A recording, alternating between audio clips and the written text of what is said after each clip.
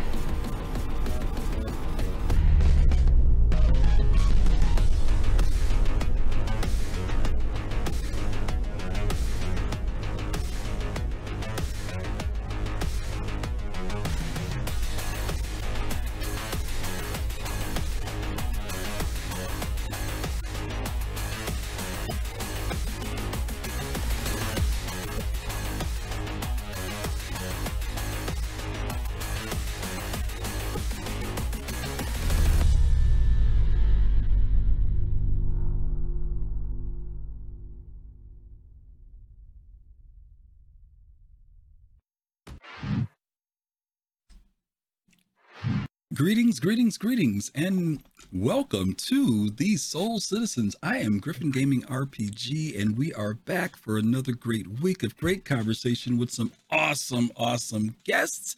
We have some very special people here. We opened up with a video that many of us Star Citizen backers were just kind of thrown. I don't even know what to say about that video. When it came out of nowhere and caught everybody off guard, it was the first video that we saw cinematic that we saw from Starjump Station. And those of us who remember it, we know we got so excited because it made us think that all those ships were out and playable in the game. And we found out that that was not true. So, Grim, we're mad at you because it's 2 years later. Sorry. Or 3 years later. Some of them are in game. Some of them are in game. Yes, some of them are in game. Yeah.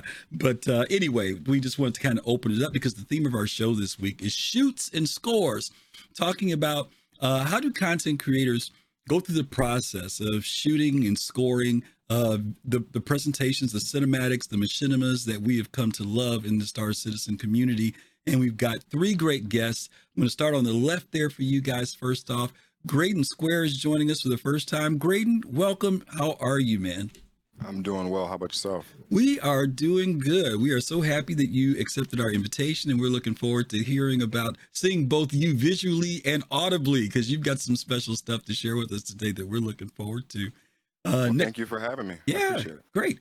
Natronix, you're back again. I don't know. We have to put you on the payroll. This is like, 2 weeks back to back, right? So I feel very special. I'm glad to be here. Well, thank you. We are a special group of people here, if you know what I mean. You don't know. Yeah. We're happy to have you here, man.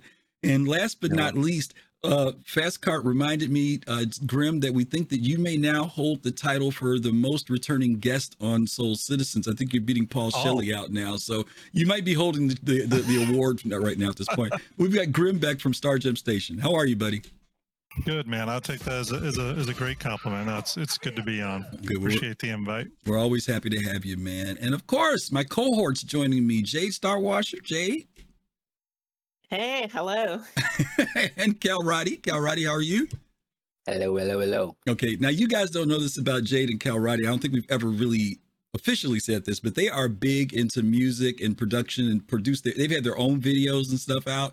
So they were really excited to co-host this show with me. Actually, I think everybody here in this group in some form or other is connected to music, AV, or something. So hopefully we'll be able to share with you guys some really cool behind the scenes information, not just from the aspect of Star Citizen, but also what these folks do.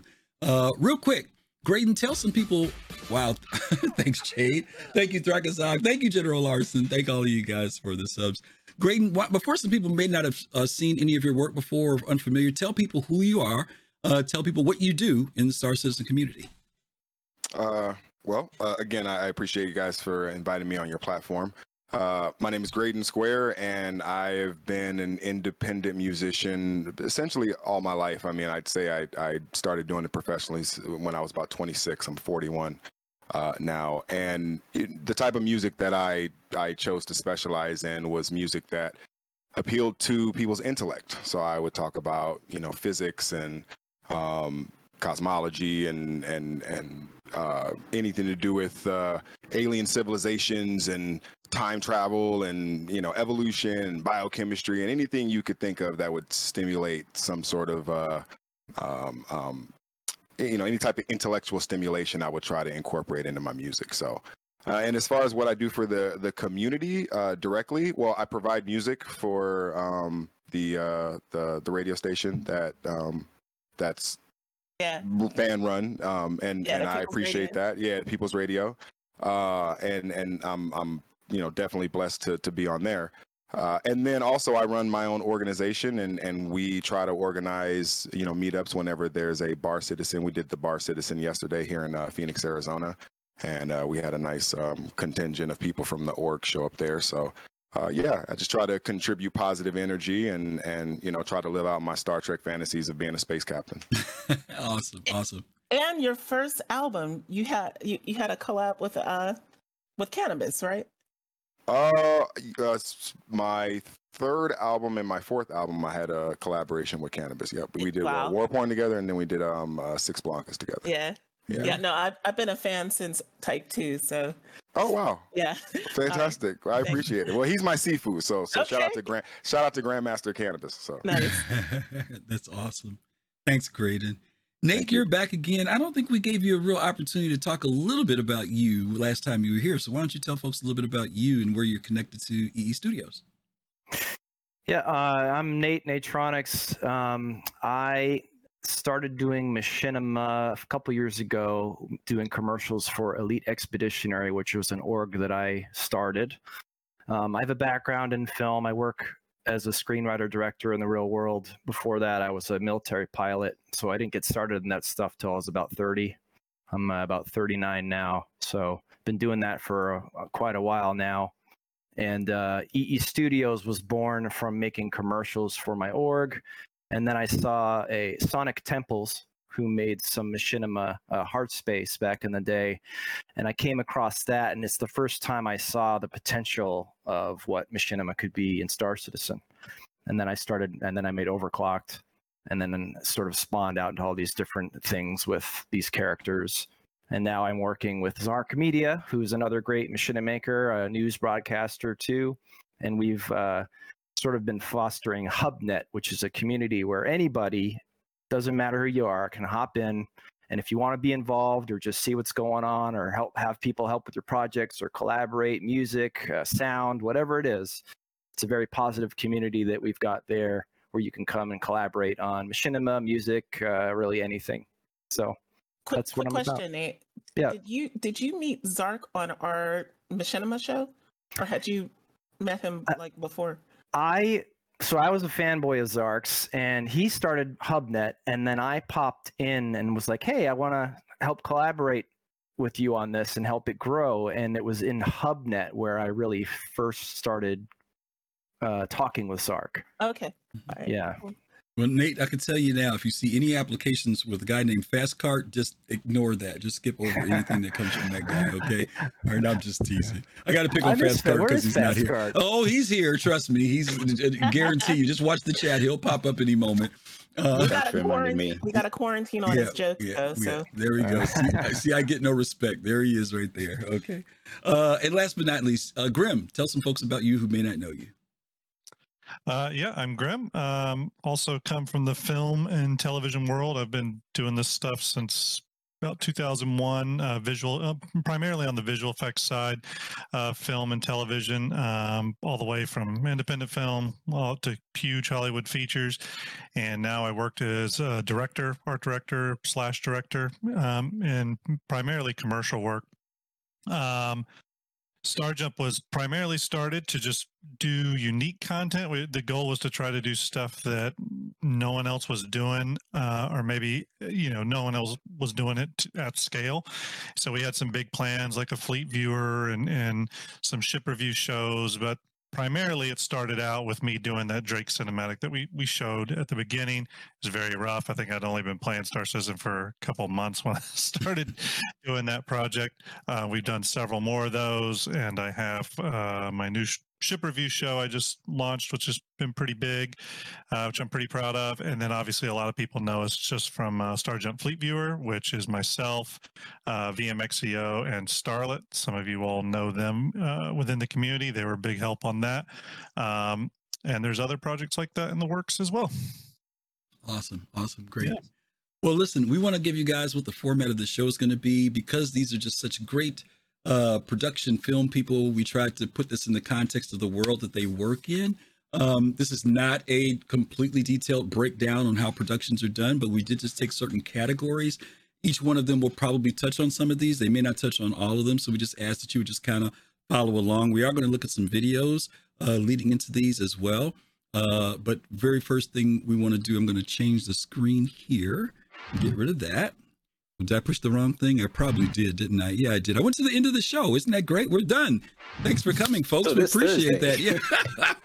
Thank you. We appreciate you being here. I pushed the wrong button. There we go. I got too many icons to look the same. So what we're going to do is open up talking about, let me think. Should we do the video first, or should we do... No, let's talk about the stuff first. We're going to talk about pre-production. And I'm going to just leave this open to StarJump, Greydon, Nate, whoever wants to talk about it, if you've got something to say about the particular area. We've got concept writing, script editing, casting. Just give us a little bit. Nate, I'll start with you, then I'll go to Gray, then I'll go to Grim. Where do you work with these elements? And if so, which ones do you work with? How much time do you spend into it? And maybe just talk about that a little bit. So I approach it differently than I do in the professional realm. when it comes to coming up with a concept, I usually do a quick outline, so basic strokes. I don't write a script because machinima is so unforgiving, and you sort of I like to flex when I'm in the game on how I'm capturing stuff that I want to capture. So I don't particularly do shot lists and stuff, but when it comes to story development, I usually just sort of do a basic outline on like the notes app in my phone or on my computer, and then I'll come up with basic dialogue, very loosey-goosey, and then I'll go in the game and sort of I've done it enough times in the game now and in real life where I sort of know what I need and how to get it, and it's just a matter of flexing with the game. Because I find that especially in Star Citizen, if you get too precious about what you want, you might end up killing yourself trying to get it because of all the things that we know about the game. But I don't write scripts for machinima. I just do basic outlines, and then I sort of feel it out in the game. And honestly, a lot of the times I get my best ideas when I'm in the game during the shoot, which is the opposite of what I do in real life, where because there's a lot of money and time and everything's on the line, you have to plan it out. But in machinima, it's just fun. I go in there, it's a break for me, it's a hobby, it's a way for me to sort of do whatever I want with no budget concerns, and that's sort of how I approach it up front. Okay. What about casting? Because you do have actors in your stuff as well, so how do you get folks to be in your stuff?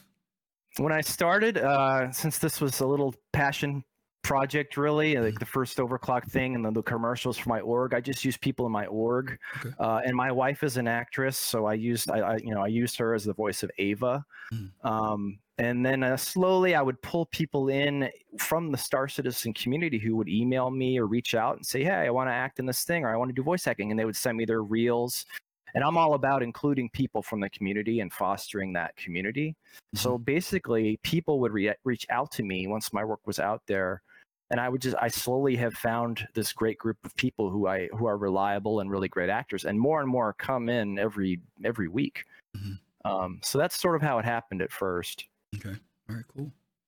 Greydon, I'm gonna jump to you. We're gonna see some of your work in a little bit. Actually, we're gonna see two pieces from you, if I'm not mistaken.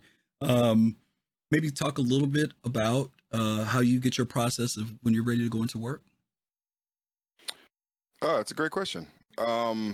So it's interesting because, I've been making music for so long that sometimes I forget about some of the preheating processes that go on and getting kind of set up and getting into the right mind state and what the direction of your music is and everything. A lot of times now I can, whether it's production or whether it's writing lyrics, I can essentially now do it just muscle memory, right? But for those people who are, I affectionately call white belts, right? Come into the gym, they throw on a gi, give them a white belt, and they're on the mats, right, getting choked out. But the thing is you have to set the conditions that your art. You have to set the conditions for your art. And if you know that you're going to be creating something that is for machinima type content, then your art has to match that. And so if I know that going in, it makes it much easier for me to try to create that style, that pacing, that energy. If it's up tempo, if it's down tempo, if it's traditional 4/4, if I got to use a weird time signature, then so be it. But all of that comes from analyzing early in the process. Hey, this calls for this emotion, this calls for this urgency, this calls for this mood. And once you assess that, now we have ChatGPT that could just tell us like, hey, what should I do with this, right? But before you'd have to be like, well, what should I do with this? And you'd really consider how many different approaches you could take for this particular piece of content, this scene, this story that's attempted to be told. Yeah. Let me ask you a question, because you raised the issue of ChatGPT, and Jade and Cal Ryder, you guys can jump into at any point. You mentioned about that, and I'm what do you see that as the impact in the sense of creativity? There's some technical benefits to it. Do you see it as something to inspire, or do you see it as something that actually becomes the replacement?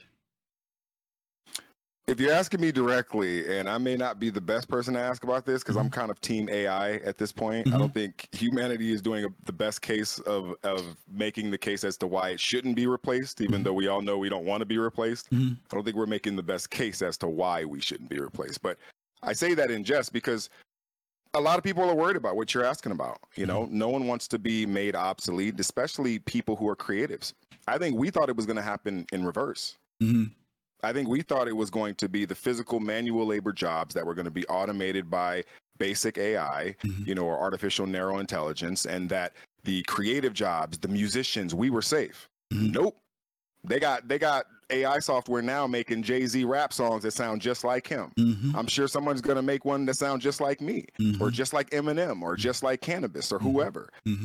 Ultimately, if you're a productive person, I believe it's going to make you more productive. Right. But if you're competing with it directly, your biology against this technology, you will always lose because it just doesn't have the limitations that your biology has. So, let me do a part two to that question. So let's say you write a piece, like I was listening to some of your work and you've got voiceover things going in the background. And let's say you decide to use ChatGPT and you put it in there. Would you take it and say, that turned out good. Okay, let me move on. Or would you take it and say, that inspired me to knock it up a notch or to change what I did, and you would still go with yourself? Or would you just be satisfied? Do you think you'd be satisfied, or would it always be 50-50 depending on which one is better? How would you look at it? So I have to frame this by saying the rules that I'm playing by is the rules of hip hop, which is as long as you're dope, you can do anything you want, right? So if it comes out of ChatGPT and it's just dope right off the bat, if I put it on the track, and it's dope, right? No one's gonna be mad. If it's whack, people are gonna be like, yo, that's garbage. And most people can tell what's dope and what's not. Me personally, I like to make my stuff unique. I like to be unique. I like to be an individual. You know, I don't like, you know, groupthink or you know, partisan ideology, politics and stuff. Like, I'm just very much an individual. I believe the individual is the greatest minority. So for me, it's like I try to make things as unique and individual to me whenever I use AI, because I know that that is a one-off. That is a one-way street. That is a one-time process that no one can replicate because they can't recreate the conditions for that one-off piece of art that we're talking about. Cool. Okay. Yeah, I would say I'm with Greydon I'm on Team AI, as you all probably already know. But yeah, I look at things like ChatGPT and other advanced language models as tools right now, right? Like eventually they will replace a lot of people, right? But for now, I see it as like creative assistant, right? Like, somebody that you can like bounce an idea off of, or say, hey, what would you come up with? How about, like, I mean, okay, we were talking about, hip hop and rhymes, right? Like everybody probably remembers like Rhymer, the site, like where you needed something to rhyme with something. You could go to Rhymer, put the word in, and it tell it how many syllables. So I look at ChatGPT. It's just a much more advanced version of that when it comes to writing like lyrical content. But it's going to be better. It's going to get better. And that's its whole point. It refines itself based upon what our responses are to whether we like what it generated, right? So, it's only a matter of time. You can't fight the future, right? You can be opposed to it, but ultimately we're creating our successors. And, I don't necessarily think that's a bad thing. I think competition is good. I think if it means that human artists have to bring it up a notch, like that's just more good art. So that's my rant. Can I make one quick point on that too as well, which is what is actually we're talking about that's replaceable. And I think that when we talk about the actual skill set of something being replaceable, machines and machine learning will probably be able to replace or make obsolete most of the things that we're talking about. But your experiences as an individual, you as a unique experience in this world is not replaceable. So there's still value in you being you. As GreydonSqure, AI might be able to replace my rhymes. It might be able to make music like me, but can it be me? Even if it was a direct copy of me, there's value in the original. So for me, I'm not worried because my job is literally being GreydonSqure. Exactly. That's my job. My job is not to do something. My job is not to go somewhere and be this. It's to be GreydonSqure. And if a machine can be GreydonSqure, then that's my fault. Because that must mean I must be living a mundane life that the AI can just, copy real quick. You know what I mean? Right. But And I'm glad we looked at it from that aspect of where it is now, the possibilities of what it could be later, the tool aspect. And it's not just with audio. We're going to see these things happening with other areas of media as well. So that's great stuff. Grim, let me jump to you. Any thoughts about pre-production? Well, for me, my cast is generally the ships, primarily because that's what I focus on, whether it's the cinematics or Fleet Viewer or Ship Show or anything like that. The ships are kind of my cast. So in that regard, my casting and all that centers around what ships can I focus on, what state are they in, because I like to do a lot of the unreleased ships. So it's figuring out where the models are and what I need to do to get those models into a good place. And so weirdly enough, even though that is production work, it's also very much pre-production work for me. There's a lot of research involved figuring out, what it will require to get those up to par to do something with. And so the concept, the writing and all that sort of comes after the casting for me, which is kind of weird.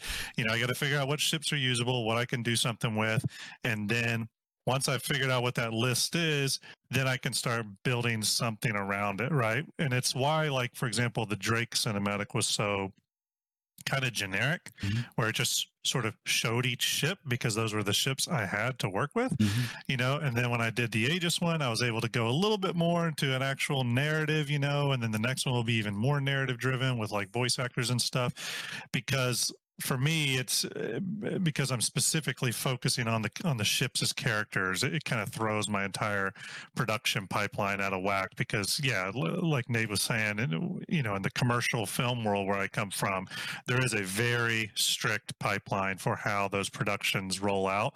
And very rarely is that deviated from, except for maybe in Hollywood where a big movie star will get attached to something before there is something, in those rare instances. But generally, because of the money and the budgets and time constraints and stuff, there is a strict timeline that plays out. So I do it completely the inefficient way of doing a production is how I run all my productions. Okay. And on the topic of AI, I mean, I'm really excited by AI and have looked into it and played around with it. I do have some concerns just being an old school artist, but I think there are all those, kind of get off my lawn sort of concerns where I don't know how it's going to play out. The biggest one is probably credit for me. Like how are people going to get appropriate credit from where some of this stuff is being ultimately sourced? Not just particular pieces of art and creative, but like trends and stuff like that. And then I have some concerns about the artists that will come before us, the ones who, for example, aren't GreydonSqure yet. You know what I mean? The ones that will come, will start creating their craft, while this technology is already in place. They're the ones that are going to really have to navigate it because it's going to be a whole new world.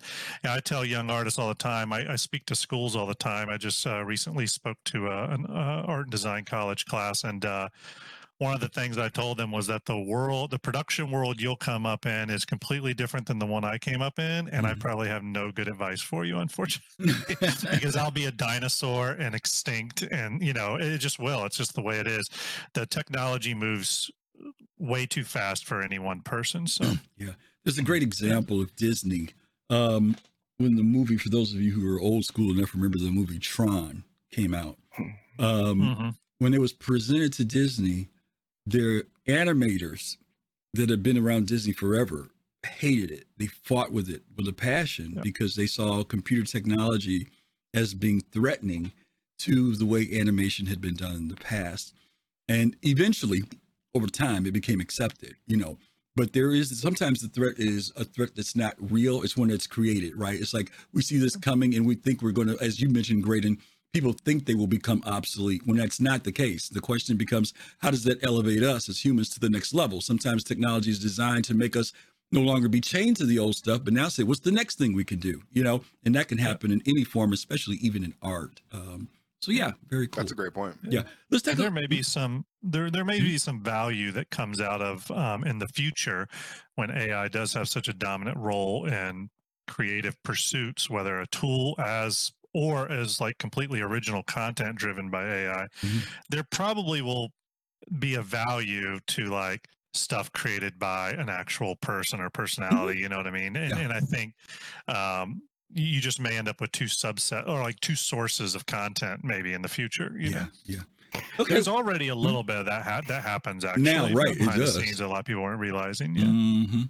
All right, let's take a look at EE Studios. Nate, we've got one of your videos we're going to drop in real quick, and then we're going to come back and talk about production next. So let's take a quick look at that, okay? Okay.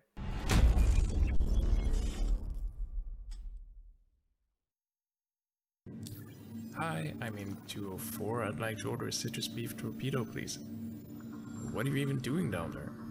Yeah, I know it's an apartment. You know what? I'll just get it myself, thank you. Oh, it's recording? Are you an aspiring filmmaker? A creator? Are you lost in your ideas and feel overwhelmed by everything you want to make? Well, HubNet has a solution. And the bright and beautiful minds behind shows like Redline and Overclocked are here to tell you all about it. Natronix here, the lead producer at EE Studios, coming at you from our home base at High Course Station. Flix Mix events are designed to help creators realize their storytelling potential. Hot dogs! Ranging from development discussion to tackling more logistically challenging production needs. Hot dogs! HubNet producers bring a wealth of production knowledge and experience to the table and will help manage the process so creators can more easily focus on their artistic needs. Hot dog! Hot dog! Flix Mix events also double as social opportunities to help foster a sense of community among fellow creatives in the verse. God, would you shut up?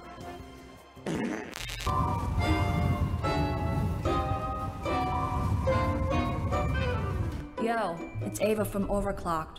A few more things to note. If you're a creator, it's best to show up prepared.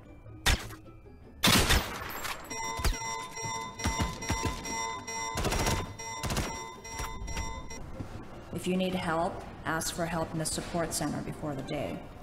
Some dude wanted a bunch of guys in the same uniform, so he coordinated with folks and got everything ready beforehand, which saved time on the day. Also, no matter who you are, it's best to show up early for Flix Mix so producers can work out a plan based on people's needs. If you don't need help, it's okay to be late. You'll just be cycled in wherever they need you. The goal is to help as many people as possible as efficiently as possible. If no one needs help, then it just turns into happy hour. That's okay, because I like happy hour. You're supposed to be dead.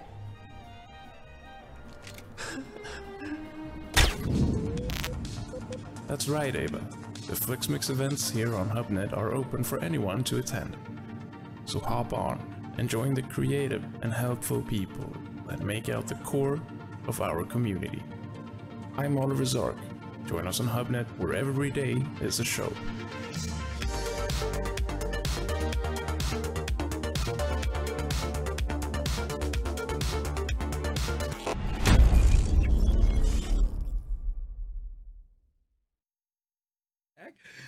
Thank you, Coffee Gaming, for that sub. Thank you so much. We do appreciate that. Sorry we missed it, but thank you so much. We are going to continue with where we left off at. Star Jump Grim had to leave. He had a family issue pop up, so keep him in your thoughts, but he's doing okay. But we are going to, as you guys just finished, we just got finished watching Nate's video that he did for HubNet. Nate, why don't you talk a little bit about, we said we're going to come out of pre-production and go into talking about production. How much time, a lot of times people ask this question, how much time does it take to put together a piece like that?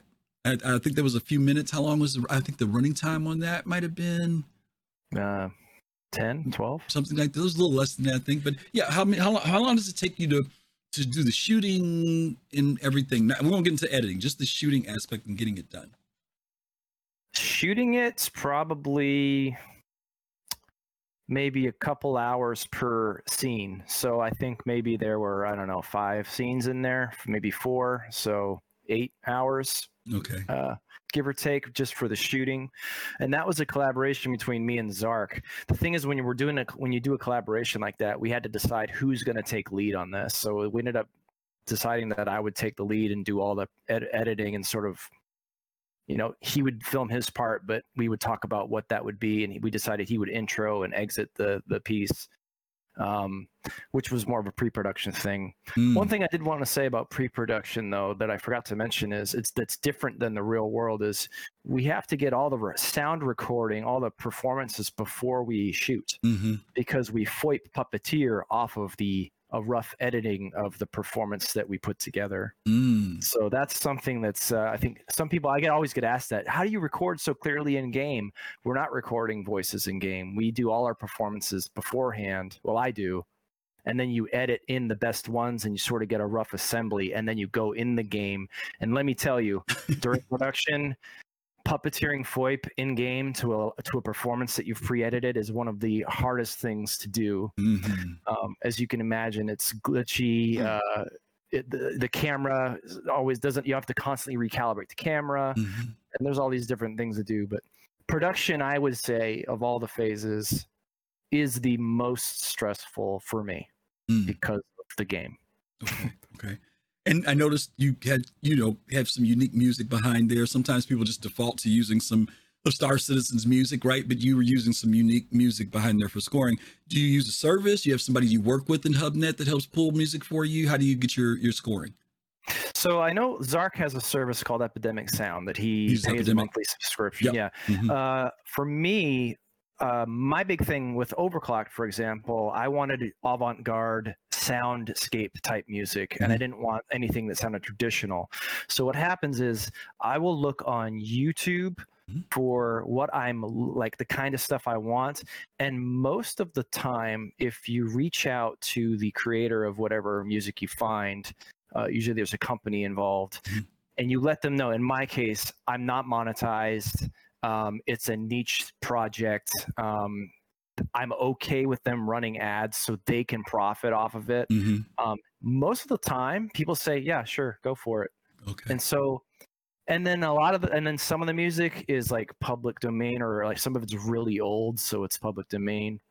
But my approach, you got to be willing to not make money, and you have to be willing to let other people run ads on your stuff. Okay. So that's how I do it with the music. Roddy, you've been quiet tonight. You got any questions you want to ask about? Because we've watched EE Studio stuff. We've watched it on our Thursday show, and we've kind of watched the progress of their production. You got any questions or anything for them? Yeah, as Nate actually started talking about it, it just came into my mind with regards to some of the production, the difficulties in terms of the lengths. Do you normally find yourself having to shoot something across patches or so? And, if so, what's the frequency like? Because I know that some of the machine makers, they sometimes will shoot, productions or record footage, sometimes across 3 major patches. And as a result, they may have to record the ending in the beginning. And sometimes because of how the shaders may be, they may have to do certain balances on that. Do you have to do all that? Or is it normally, that part isn't all that difficult? For me, my particular style is I usually get things done in one chunk of time. So if I do an overclocked episode, I do it all in one 7-day stretch. I don't take breaks. I literally, my real life job is untraditional. So I have periods where I have stretches of time where I have the time to sort of knock something out. And if I feel inspired, I will literally hunker down and pull a 60, 100-hour week and do an episode all in that stretch. I try to avoid doing stuff over patches, but I do know. So right now, there's a guy named Jake Foley I've worked a lot with. He's a great, very talented guy, voice actor, machinima creator.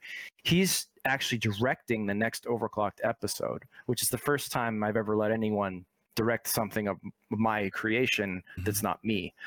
And he is shooting right now over this patch, and it's been a nightmare. I do know the Adrift guys, who I'm a big fan of. I know they spread their shoots out over many patches like you've described. And one thing I know an issue that they've run into where they were asking in HubNet was, where did the Starfarer space wreck go?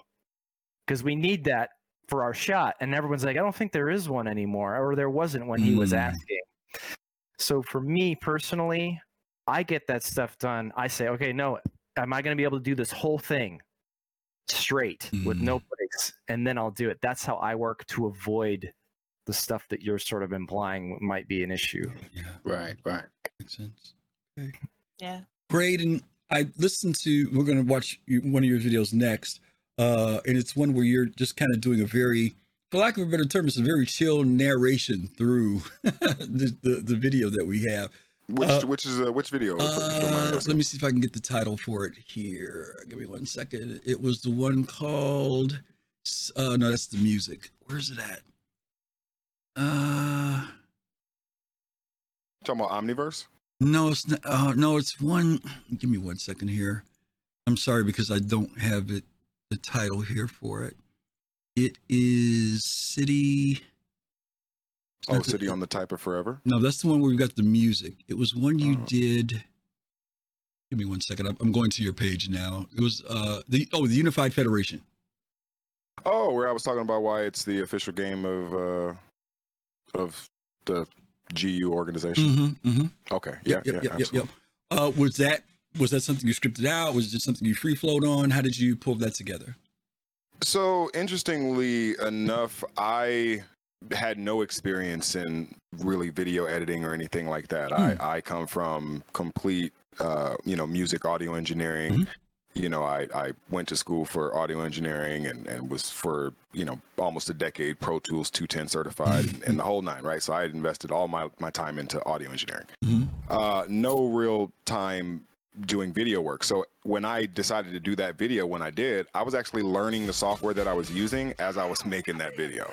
So it wasn't like I had a lot of experience, but I knew what I wanted, and I have I'm very stubborn. If I need to do something or I want to do something, I will literally just say, I'm not going to get up from this chair until I figure out how to do that, even if I forget to eat and, the whole nine. So I think that's what the original pre-production that went into that video was. But now I have a little bit more of experience, so I know how to get into, okay, I want to create this video and I need these scenes, and I can request these particular scenes from my guys and they'll send me that stuff.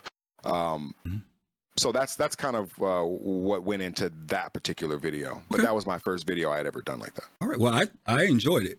I'll let you say that now. So awesome. Yeah, let's take a look at it real quick, okay? Well, let's do it. Are you sharing your screen still? Oh, I'm sorry. I'll bring it up.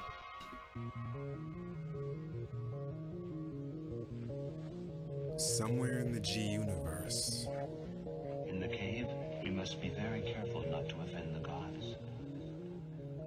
Wanted, Schrodinger's cat, dead or alive, proclaims the cosmic guardian that's embedded in time. I've been perusing information since the blank epic, and 13 billion years later, I remain epic. You probably fly on complex planes if you feeling me. My rhyme sequences escape me and race to infinity. Lyrically, what I spit is self-similar. Energy within every rhyme and next syllable. You know he's the next Mr. Rex, so let's killable. Don't spit if you can't generate a fresh millable.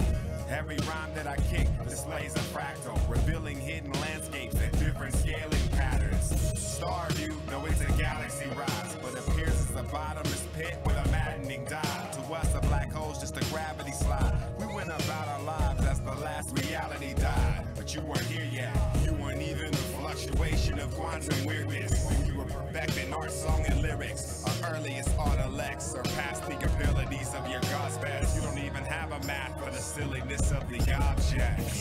We must be very careful not to offend the gods. The Mandelbrot set. It's a mathematical equation which leads us towards the There are things we cannot do, words we cannot say. We must be very careful not to offend the gods. By the time you're type 2, you are immortal.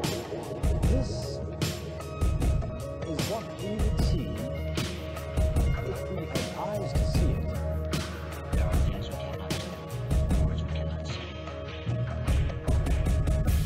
essence of our existence on your move. A compendium, but you can only reach it when you're on the shrooms. You type once, just defeated your flesh, thinking you fresh, while we keep planet eaters as pets. Early on, you almost killed yourselves. The craft you built might as well be equipped with sails. Compared to us, you're just snails. Adjust to the scale.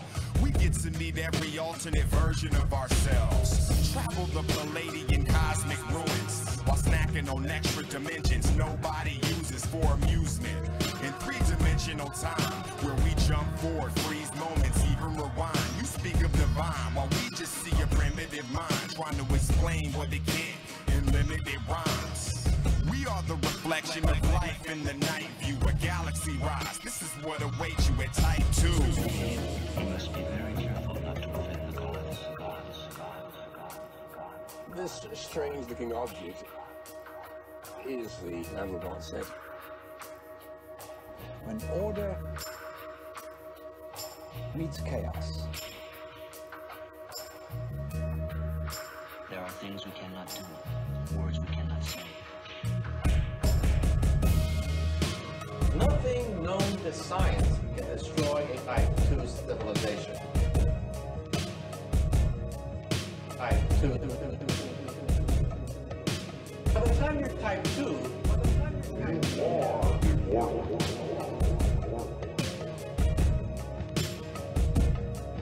Type 2.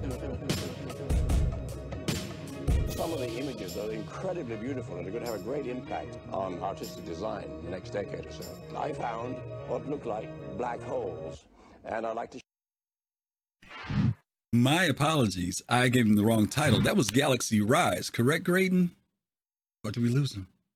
Oh no, you're still here. My video went out. Yeah. Okay. My video started acting Today crazy. is technical gremlins today. But that was Galaxy Rise. I hope you guys, I really like Cal Roddy. What'd you think? Oh man, so many ideas, so many thoughts kept swirling into my head with regards to the inspiration behind it, with regards to inspiring other things as well, and pretty much bringing people who, who are interested into space and space games and those things into this kind of atmosphere, through a different means. And I really found it really awesome, with the way he actually utilized different aspects of cosmology, of astronomy, and kind of mingled the whole hip hop and all that musical genre. And so many approaches, it was fabulous. Yeah. Thank you. Yeah. I really appreciate that. Great. How long did it take you to produce that roughly? So that particular song was produced by someone else.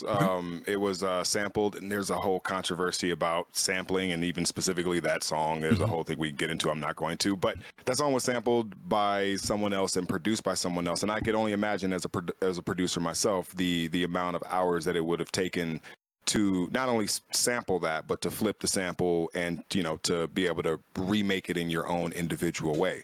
But normally when I'm producing, right, when I am, on the MPC, we were talking about AI earlier, this is where the two types of content you could see diverging. Whereas I'm on the drum machine, right? Like I'm actually hitting the pads and I'm sampling, I'm chopping stuff up myself. Soon, obviously, someone will be able to just type in, I want my beat to sound like this, with a little bit of this. Give me a Jay Dilla beat that sounds like some Swiss Beats and some Dr. Dre from 1997. And it'll be an original work, right? Right. So the amount of time it would take me now and what it took that person to do Galaxy Rise is probably about 2 to 4 hours. Okay. To produce that beat, and I mean, not just throw it together, but also mix it and tidy it up and make it clean and stuff like that. So nice. Jay, you shared some stuff with us earlier as to some things you thought about Graydon before you even talked to him after you saw his work. And why don't you share what it was? I'm sure he'll get a nice little smile out of it when you tell him about his background. His background. Oh yeah. So yeah, like it's pretty clear. Like you have like a physics background. Listening to your lyrical content as somebody in the field, let me just put it this way: there's a lot of fans of you that are actually like in astrophysics and astrobiology, right. And from your community, right? So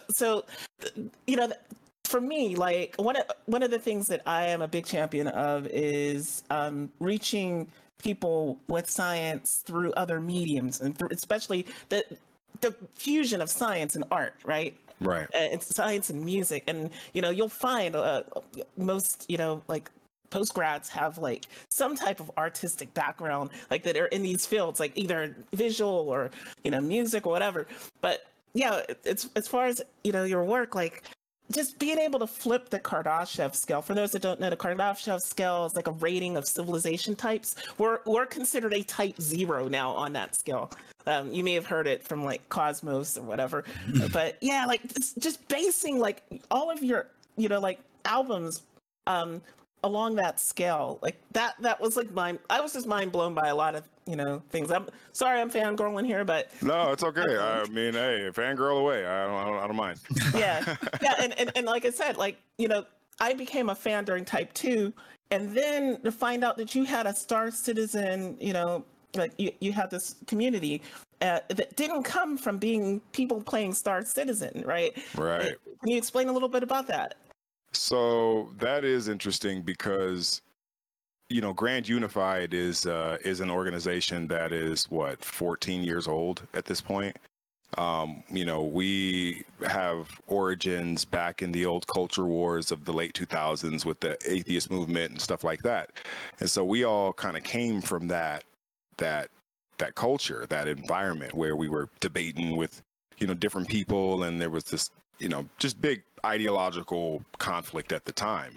And so out of that community, out of, you know, the people who were around at that time, the earliest stages of GU was born. And that evolved into many, many years later and different iterations and flavors of Grand Unified. And the Unified Federation, the Star Citizen org we're talking about, is simply another flavor of Grand Unified. It is, you know, if you look at all the houses in GU, from, you know, the Giannis Leth to Low Technology, Progeny of Ancients, Valkyrie, Reaper Legion, right? Like you have all, and the Unified Federation is simply one of those groups. And so where we kind of didn't have to recruit from the perspective of like, hey, are you into this video game? No, these are people who are already into the community aspect of Grand Unified. That's just the medium through which we articulate the dynamics of our relationship. Yeah. Yeah, absolutely love that. So when people call me captain, they're not calling me captain of the org. They're calling me captain of the community. Yeah, know? that's what I thought. That's yeah, very cool. Yeah, and I love the fact that you named your starship after Nichelle Nichols. Oh, of course.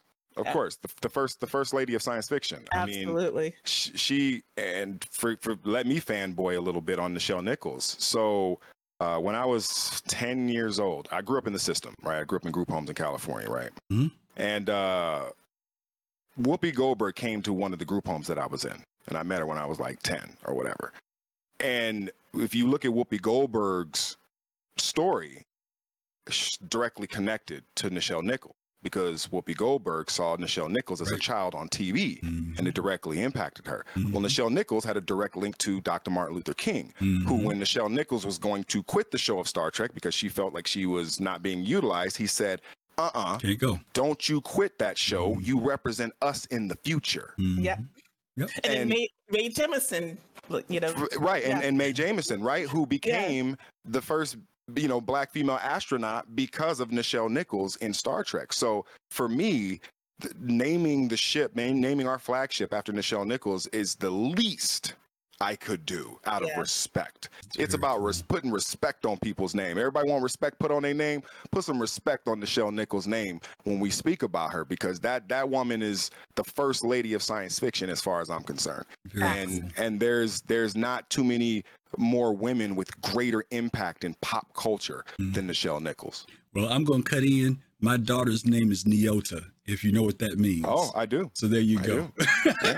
There you go. Yeah, all right. That was Haru's first That's name. her name, exactly. Yeah. Okay, let's go ahead and get over to Grim. Grim, thank you. You made it back. We hope all is well there, and thank you for coming back, because we want to get your thoughts here on production and shooting. We're going to show your video. And then after we get through looking at it, you can talk about time, and then we're going to go into our section on post-production. So let's just do that, okay? Here we go. My view of this. Oops, nope, that's the wrong one. Where is it at? There we go.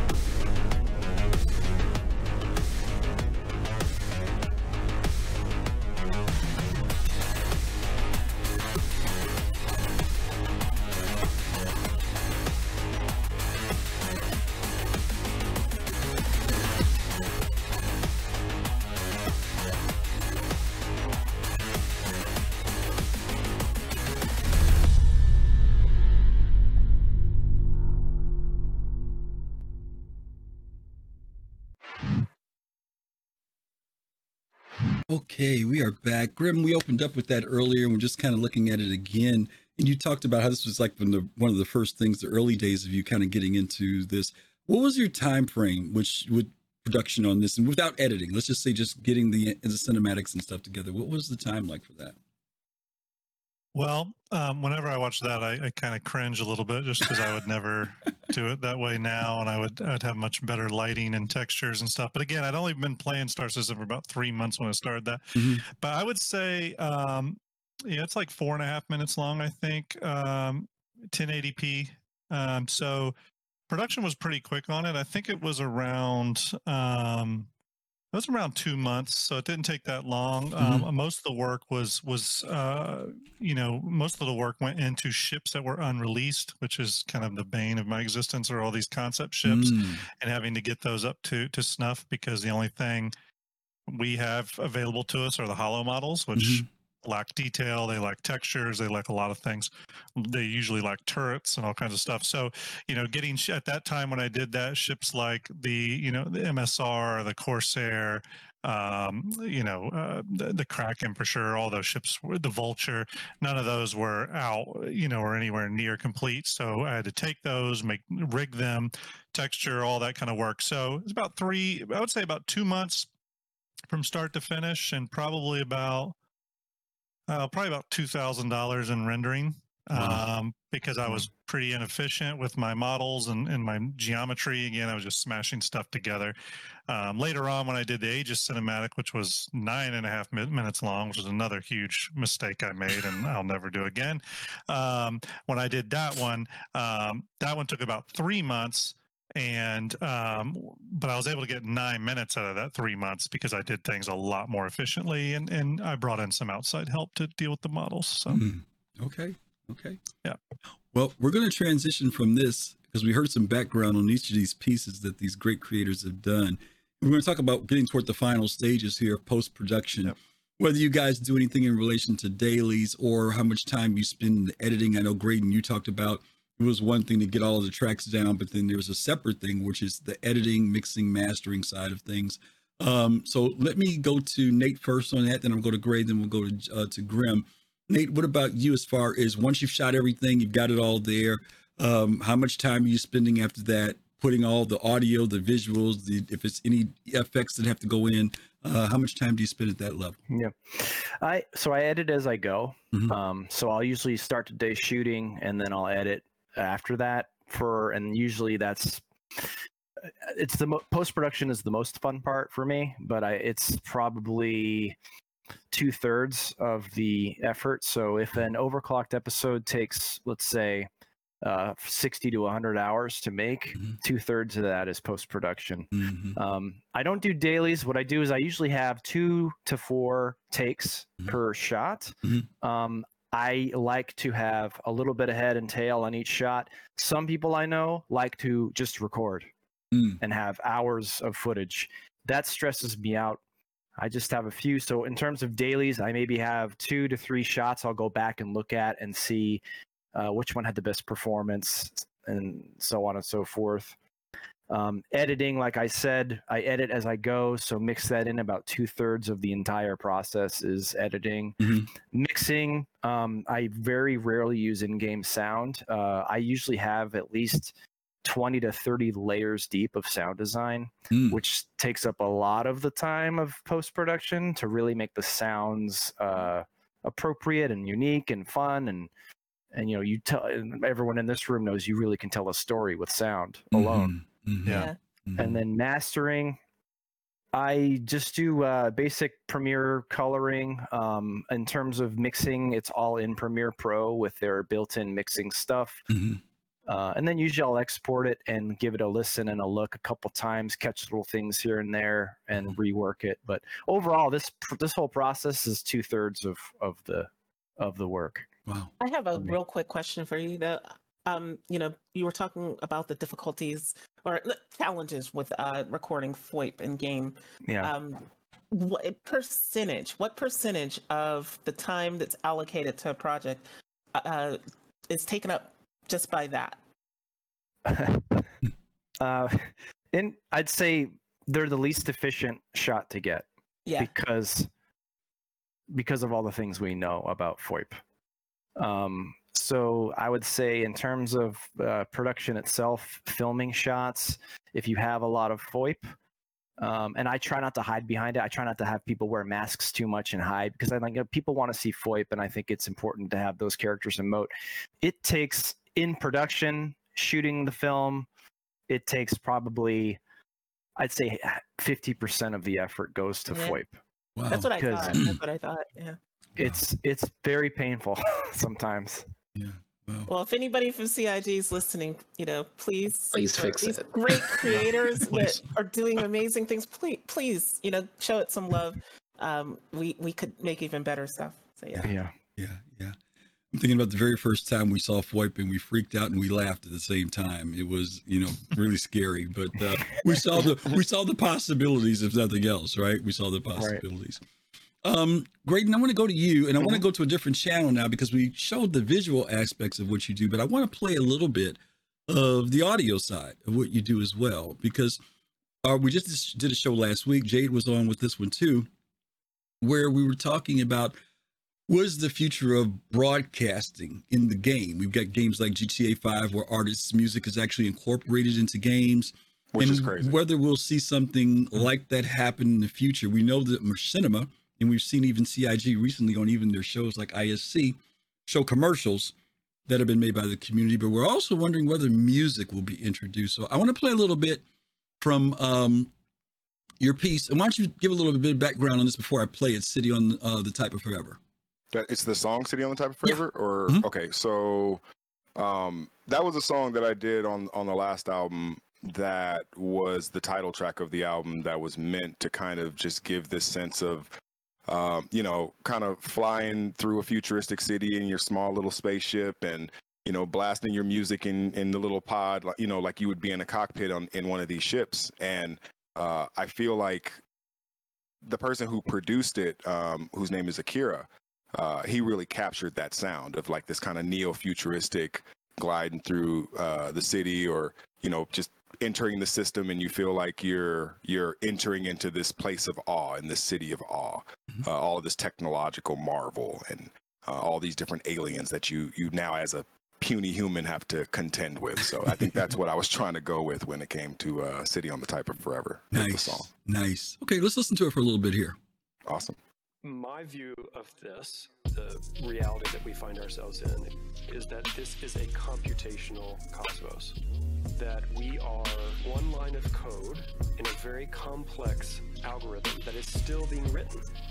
If you can step out of the old narratives, history, religion, and all those things, and even some philosophies, then you start to realize we are just one tiny sliver of this enormous computational thing that is happening. We don't even have a word for it yet.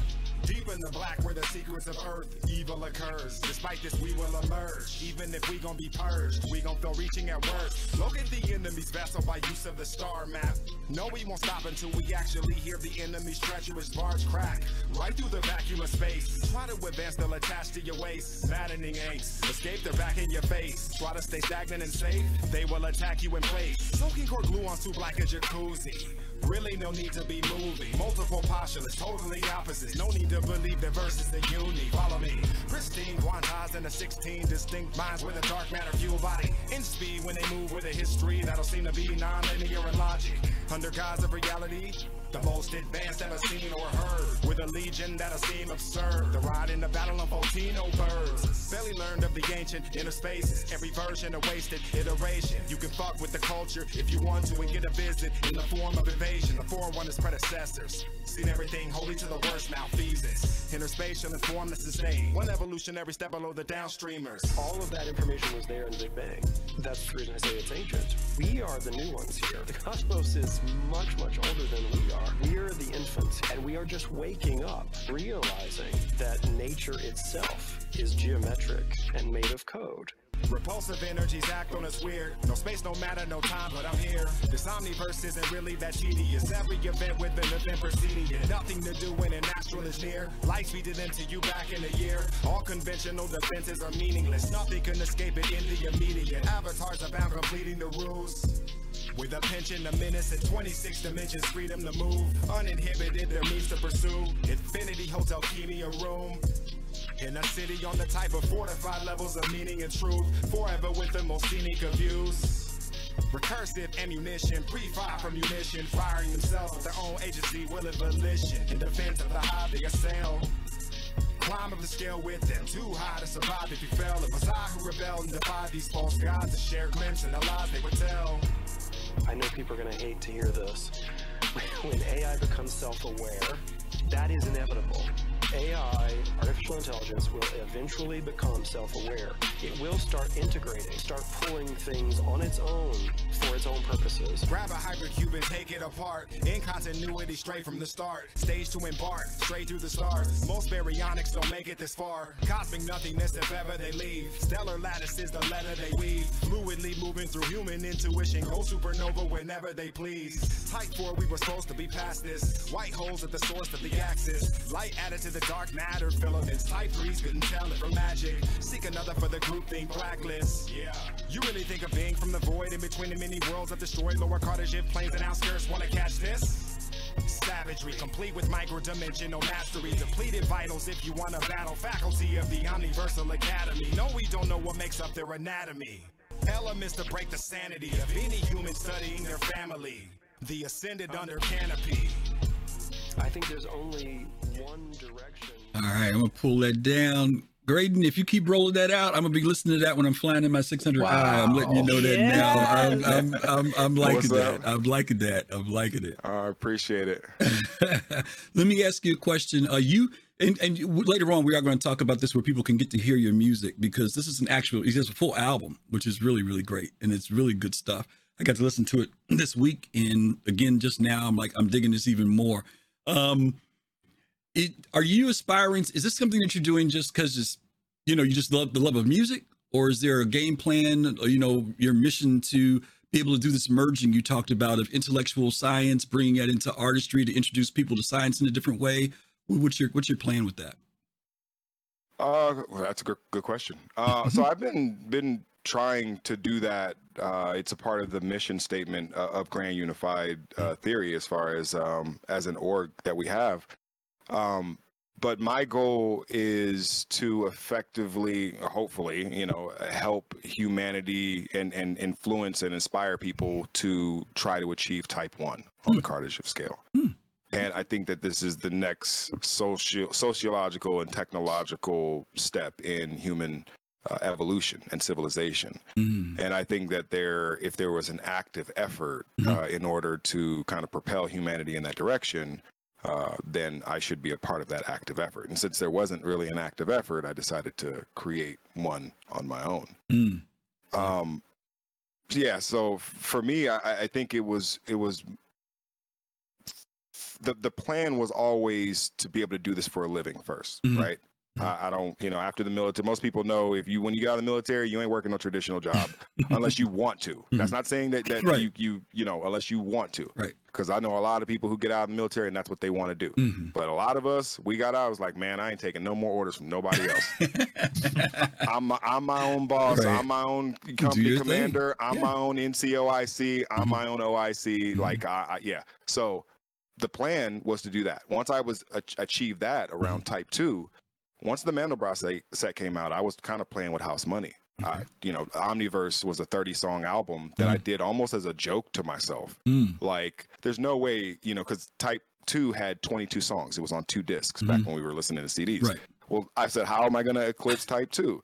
There's no way I'm going to do, 30 songs. Originally, it was going to be 33 songs. I cut it down to 30. But I released a 30-song album. The only other person I ever heard do that was E40. So shout out to E40 for releasing he released like a 40-song album one time. I'm like, E40, you can't be doing that. You can't be just breaking the rules like that, bro. Let me ask you a question. Crazy. Would that be something that would intrigue you if something like Star Citizen did say, hey, we want creators to produce music that's played in our bars, in our clubs? Is that something that you would lean toward? Absolutely. Okay. Just because Star Citizen is the perfect environment for that. not to knock the club scene or No, anything no, like no. that, but Yeah. no one's playing my music in the club, and that's not because the music isn't good. It's just because it's the wrong atmosphere Yeah, for it. and it fits I'm sure it. anybody, no one's thinking about technological marvels and aliens and whatever. So I feel like if they're gonna play it in a Star Citizen club or a Star Citizen bar, like I really appreciate that, Yeah, that's what it was kind of designed for. That's the space for it. Pardon the expression. Yeah, I'm digging it. I like that. Yeah. I like that. I'd love to like walk into a club, somewhere in the Star Citizen universe, and like Hear that. here's City on a Type of Forever in the background. Yep. Like it would just be amazing. And the fact is, you're part of the community, and we know CIG does like to work deeply with the community. So yeah.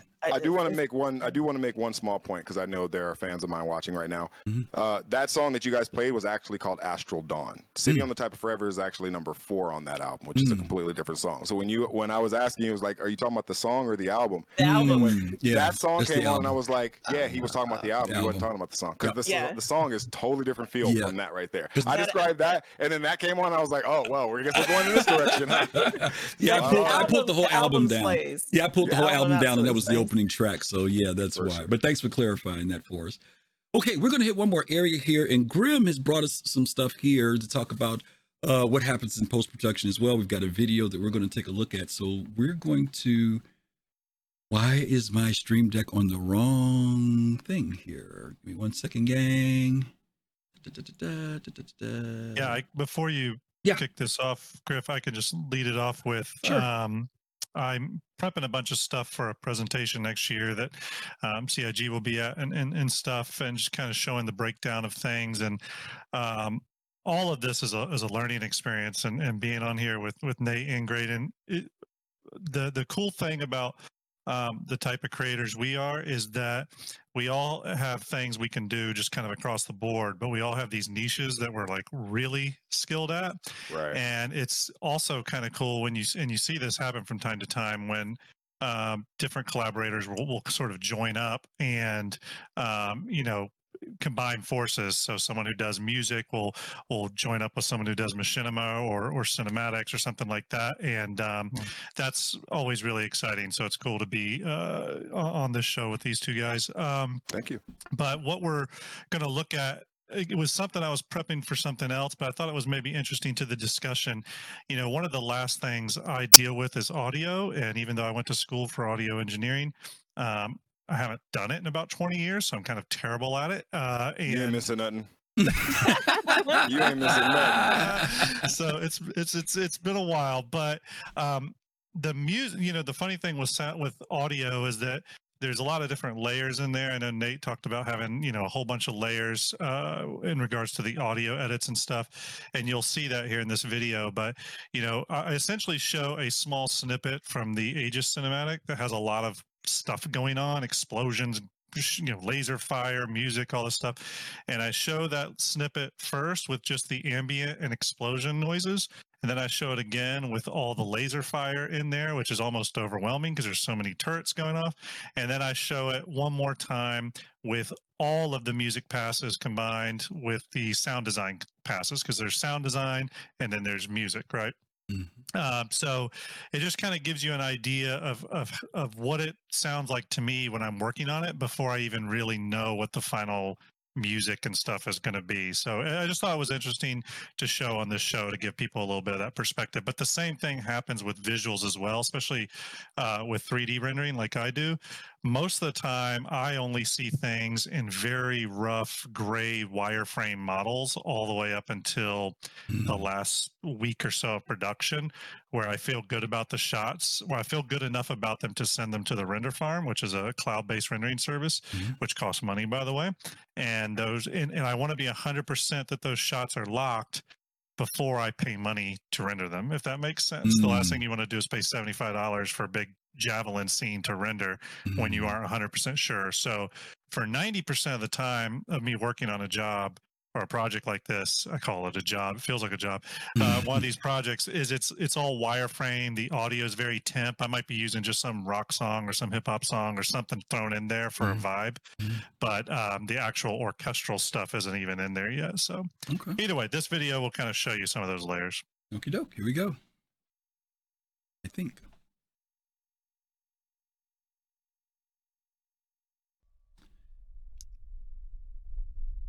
We're not getting any audio, are we? Not here. Oh, yeah, there it is.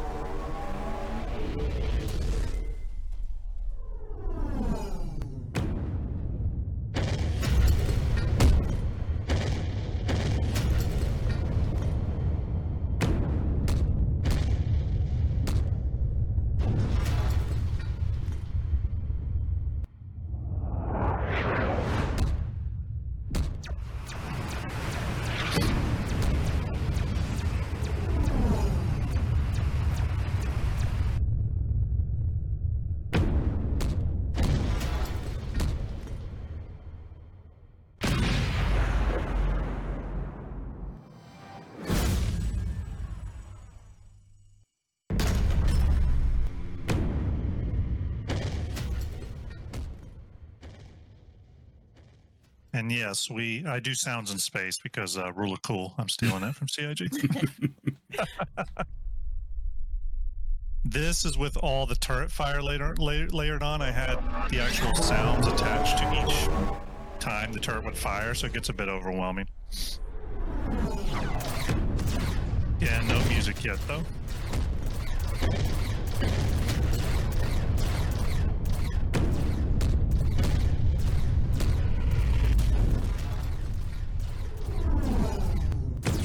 How much time would you estimate you're putting in to add these sound effects?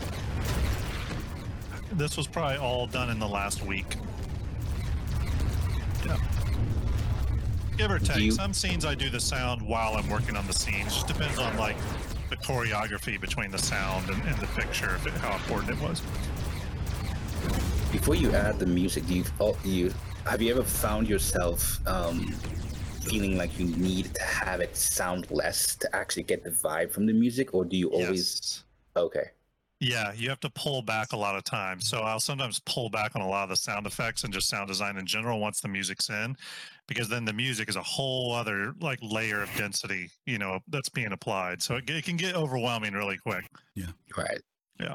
And when you're dealing with competing frequencies, I'm sure you remember this from audio engineering school, then you get, phased, you do situations, and you start really getting muddiness, and the clarity that what I heard in that was immaculate. Like that was incredible. And I was racing against getting this out for Invictus, and that was a huge mistake because I set an artificial deadline that really had no meaning other than I wanted to release it for Invictus. But that put a lot of pressure, and I ended up not spending as much time on the sound as I should have. Now, moving forward, my next cinematic, I'm working with people to help me, and the audio is actually happening first. Music and stuff is starting along with like the actual writing process. So you learn a lot as the more of these you do. I'm sure the other guests feel the same, but the more you do, the more you're learning. So this next one is the final product with this sound is the final and mix music, right?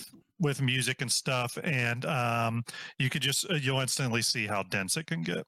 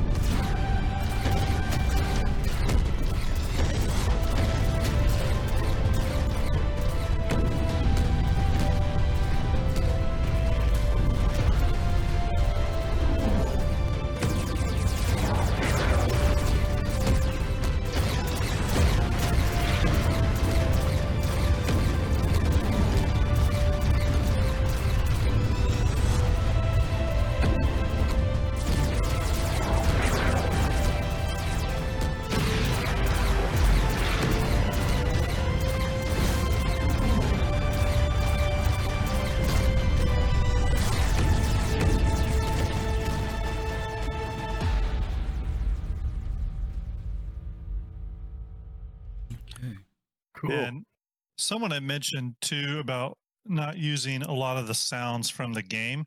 That was something I did as well. I didn't use any of the sounds in game, especially weapon sounds, and I thought about it, and I actually went through a period of capturing sounds.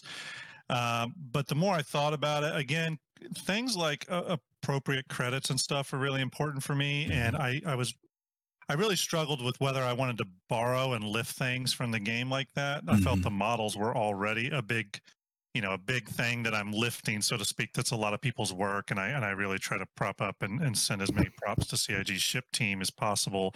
On my show, Starjump Station, we've had several CIG ship designers on there, Paul Jones and Gavin Rothery and stuff, because I do want to celebrate the work they do and make sure that everyone knows that what I do is really kind of in homage or in honor of them and their work. But with the audio, that was just a place where I wasn't very familiar with the teams at CIG that handle that and the specific people and stuff within those teams. So I said, I'm just going to start completely from scratch. The negative to that is that it loses a little bit of those kind of natural handshakes with the game. Some of the sounds don't just immediately remind you of the game, but that's okay. When I told this to a lot of people, but when I did these like fan-made cinematics, they weren't supposed to be what you experience in game. They were really supposed to just give us all the fantasy of what this might be in the future. They weren't supposed to make it feel like you're watching someone play 318 or something, so. Yeah, nobody's going to say, "Hey, the tractor beam doesn't sound like that." I don't think anybody's going to say that. Yeah. So I've got a question. We could always, any of our guests can actually answer this. But sometimes, in my case, if I'm making a song, I would normally go with the melody first, or create the melody, which will lead into the lyrics. Or in this case, for those who are making machinima, you sometimes go with the song first, or then shoot the score. And sometimes you would do that to get the inspiration from the song. But do you normally do that? And anybody can answer. Or do you normally think of, do you think about the lyrics first or the narrative, and then the song complements that? That's a really good question. The first thing that pops to my mind is the story always comes first, and everything builds around that. And that goes to the main character, dialogue, and then everything else builds around that. No doubt that I've found incredible inspiration from music, and in the commercials that I've made, the music sort of drives the visuals and stuff. But in the storytelling, like the noir movie and the Overclocked and all these other things, the music informs what story I'm trying to tell. And I try to always keep that everything built around that character and the dialogue and the things that they're talking about and the things they're doing. And like Grim said, it's hard because once you layer all these dang sounds in, and then you got to layer in a music track, it's like, oh man, it's like a whole behemoth that you're trying to squeeze in there and not flatten everything out. Yeah, you should outsource that to a sound engineer so that you ain't got to do that. Yeah. AI mixing and mastering is actually a thing now. I thought about that. Yeah. Yeah. One of the things that I'm doing for the next cinematic that I'm working on, which is RSI focused, is I'm actually attaching certain sounds to certain manufacturers and ships so that to give them a bit more personality. So again, while it's not quite what Nate does with like voice casting and doing with VoIP essentially as character work, I sort of treat my ships like characters. So the only way I can do that is find a way to give them a voice, give them a personality that is unique to them. So, for example, in the RSI cinematic, I have this scene where a Legionnaire approaches another ship, and the Legionnaire has a wholly unique sound to its engines and its mechanics and stuff versus like an Origin ship or something like that. So it's been a lot of fun to experiment with audio in that way. Okay. Well, listen, we're going to go to one other area, and I'm going to let Jade and Kelrati present some questions for this next session because they are community folks who are deeply into the Star Citizen community. And it's an area that a lot of people don't think about. We've been talking about the technical aspects of what Greydon and Natronix and Grim do, but then there's another side of it, and it's this side. It's the marketing, delivering their product, in other words, what platform or medium they're going to use, how to use social media. And then we'd also like to hear their thoughts about the reviews and comments they get, because we know those comments are just so inspiring. Greydon was telling us about a review he just got. Well, one thing I will say is, as a major publication, they couldn't ignore the fact that I released an album. There we go. Right? There we go. There's some recognition at least there. So let's pick it up there. Nate, we'll start with you. We'll go to Greydon, then we'll go to Grim. Talk about your delivery process. Is YouTube it for you? Something else? Social media? What do you do with that? And then, of course, Let's do, you know what? I tell you what. Let's just do delivery first with each person, then social media, then reviews. Okay. Yeah, delivery in terms of what do you mean exactly? How do you put it out when you're done? Is YouTube your main way you're putting it out? Yeah. Okay. Yeah, no, it's only on YouTube for me. Is where all my stuff resides. Okay. Okay. Yeah. Okay. Greydon, what about you? What platforms are you using to get your stuff out? So, I'm actually spread across a bunch of different platforms. My primary platform is probably Spotify for music, YouTube for my video stuff, but even YouTube I primarily use just for live streaming. And I haven't done any live streaming recently, but musically, Spotify, Apple Music, Pandora, I probably have about 60 to 80,000 monthly listeners between all my platforms. So that's what I try to focus on. And then I draw people from those listening bases to join the Discord in the Grand Unified community. And then from that community, we say, hey, we have a Star Citizen group. You know, if you're interested, you know, you're more than welcome to come hang out with us and stuff like that. But we don't even have it to where you can join from out. Like, you couldn't join the UF from outside of GU. Got you. Like, that's not even a thing. Got you. Okay. Grim, how about you? What's your delivery methods here? Well, this is all this stuff under marketing. It's a shame because I work in marketing. Is the stuff I need to improve on. Apparently, it's the worst. It's the one skill that I keep failing at with almost every release I do. I always make mistakes. Primarily, though, on the delivery front, it's YouTube. Just because of the long form stuff, YouTube's better suited. However, you know, we're starting accounts other places. I also just did a TikTok account where I've done small cut downs. And a cut down is generally just where you take something and you slice out. Maybe it's, 5, 10, 15 seconds, as a little snippet of something. And we're pushing out stuff via TikTok and through some other channels, but YouTube is the primary.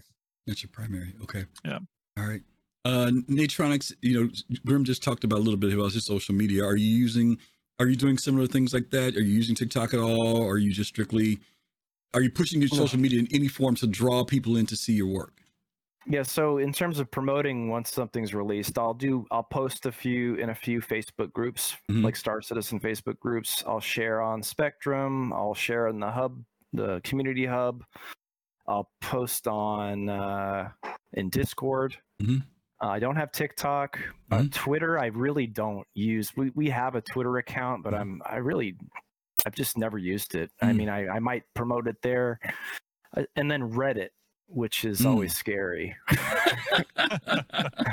Okay. And I can tell you when I first started putting stuff out there, because when you make something, you want people to enjoy it. You made this thing like, oh, it's fun. I want people to watch it and feel the fun that I felt.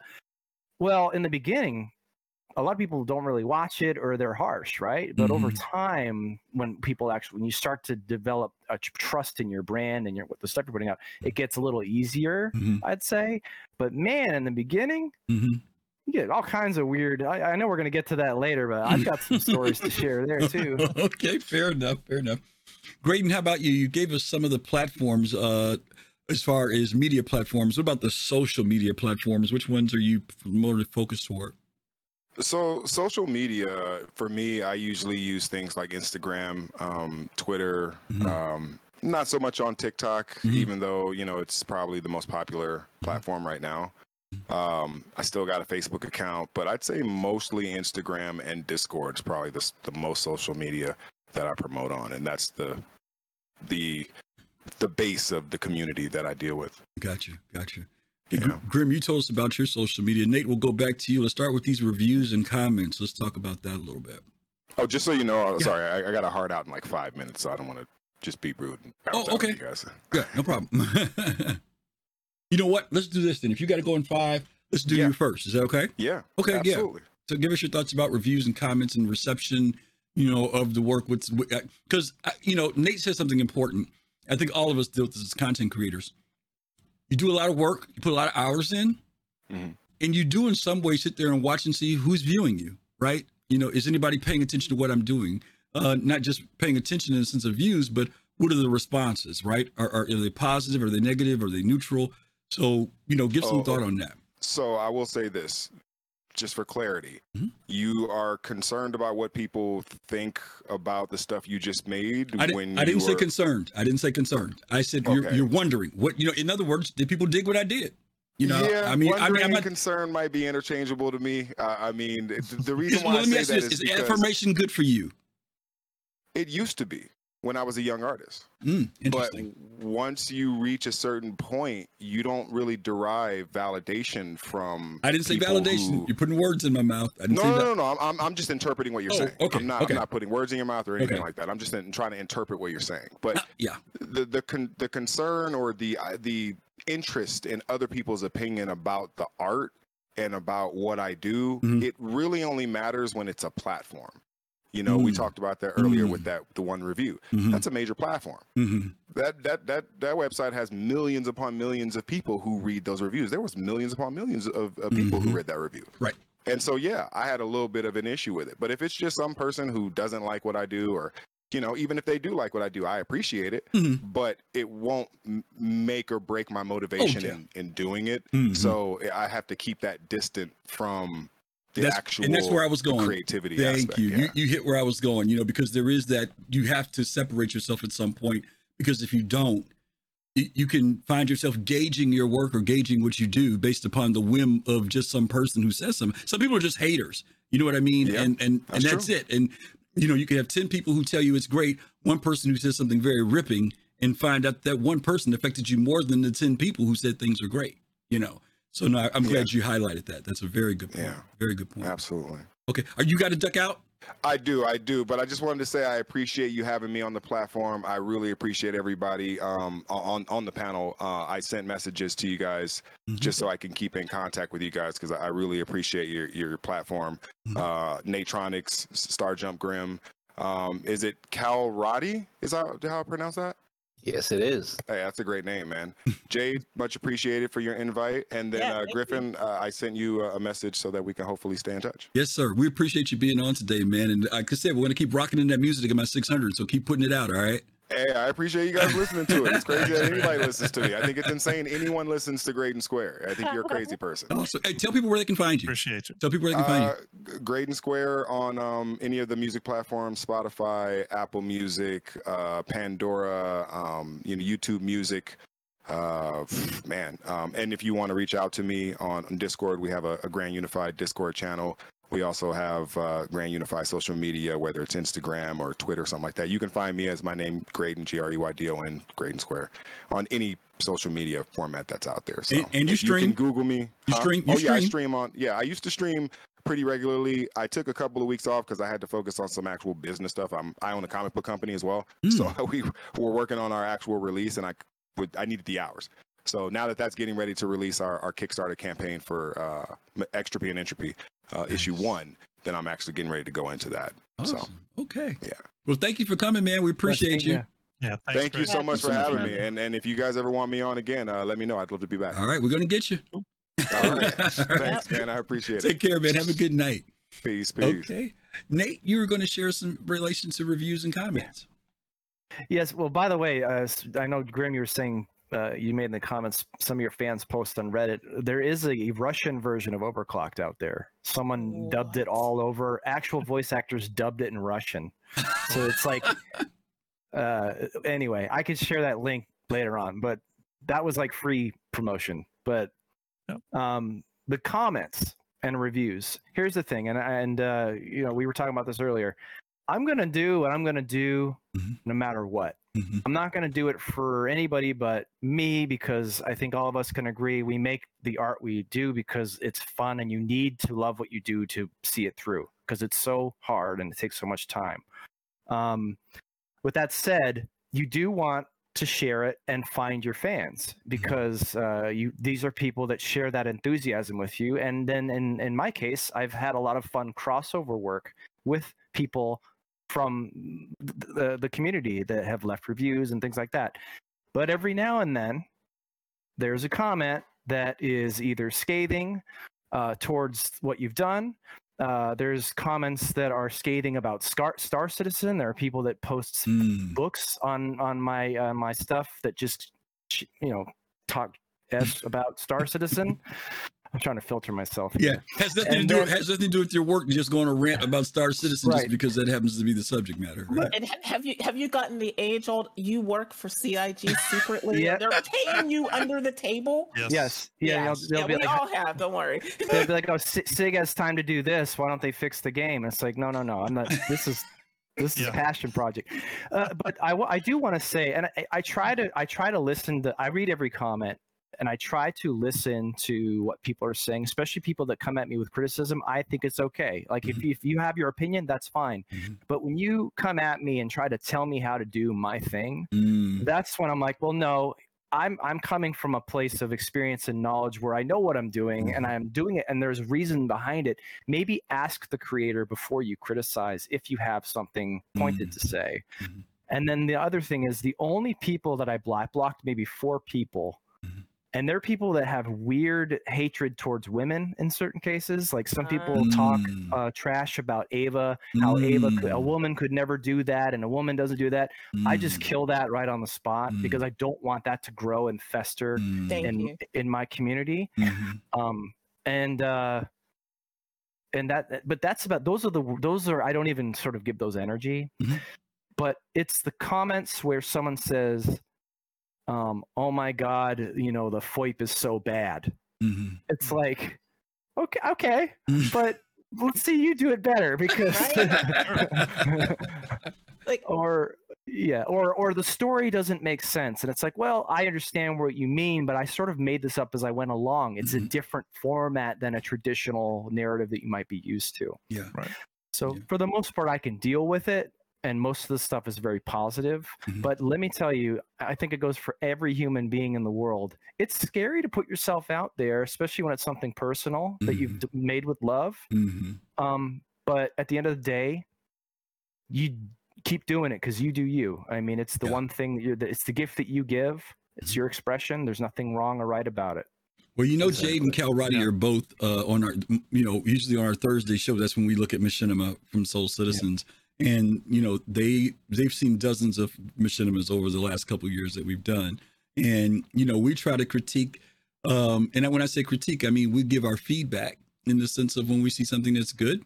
And when we can see some people who are just getting started. We can see people who can tell they have some background in film, but we're always trying to encourage people because we know that the better people get, the more stuff they put out, that's better for everybody, right? Yeah. And people have we've had criticisms to your stuff, and you've always like, hey, thanks for showing this, blah blah blah blah blah. And we say, yeah, we're looking forward to seeing the next one. We don't say, yeah, go don't quit your day job.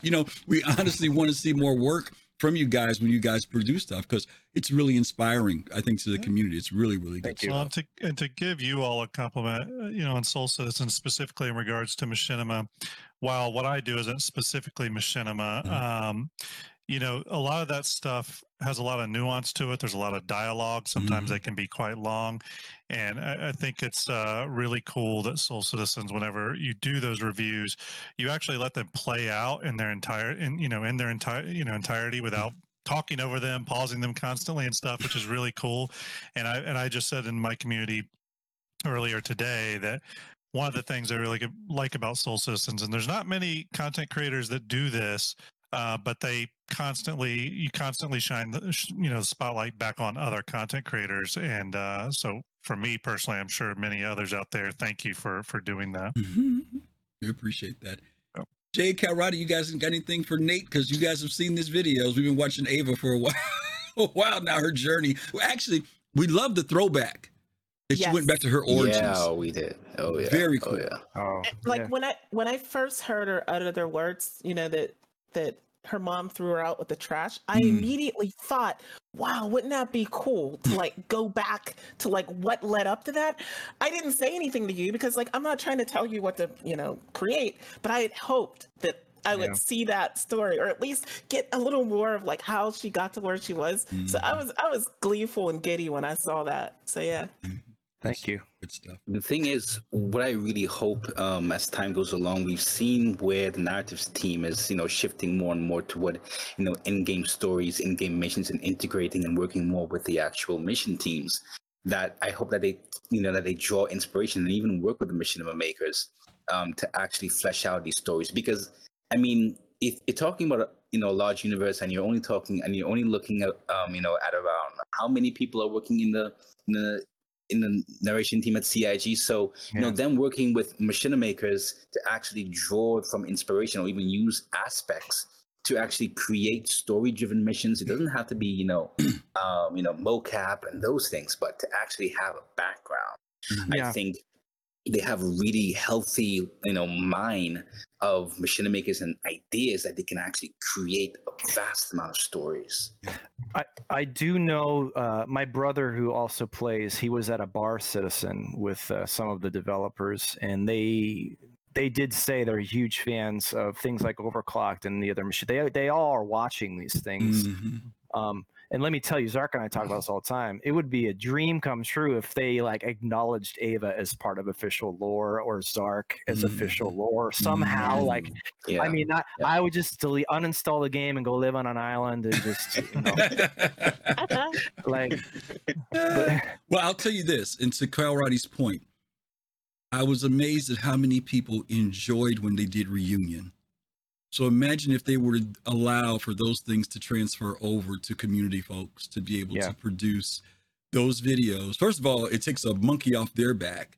It minimizes the amount of time they have to do it. There are plenty of people out here who would have the enthusiasm, even if they were contracted. Oh my God, that would be even more fabulous.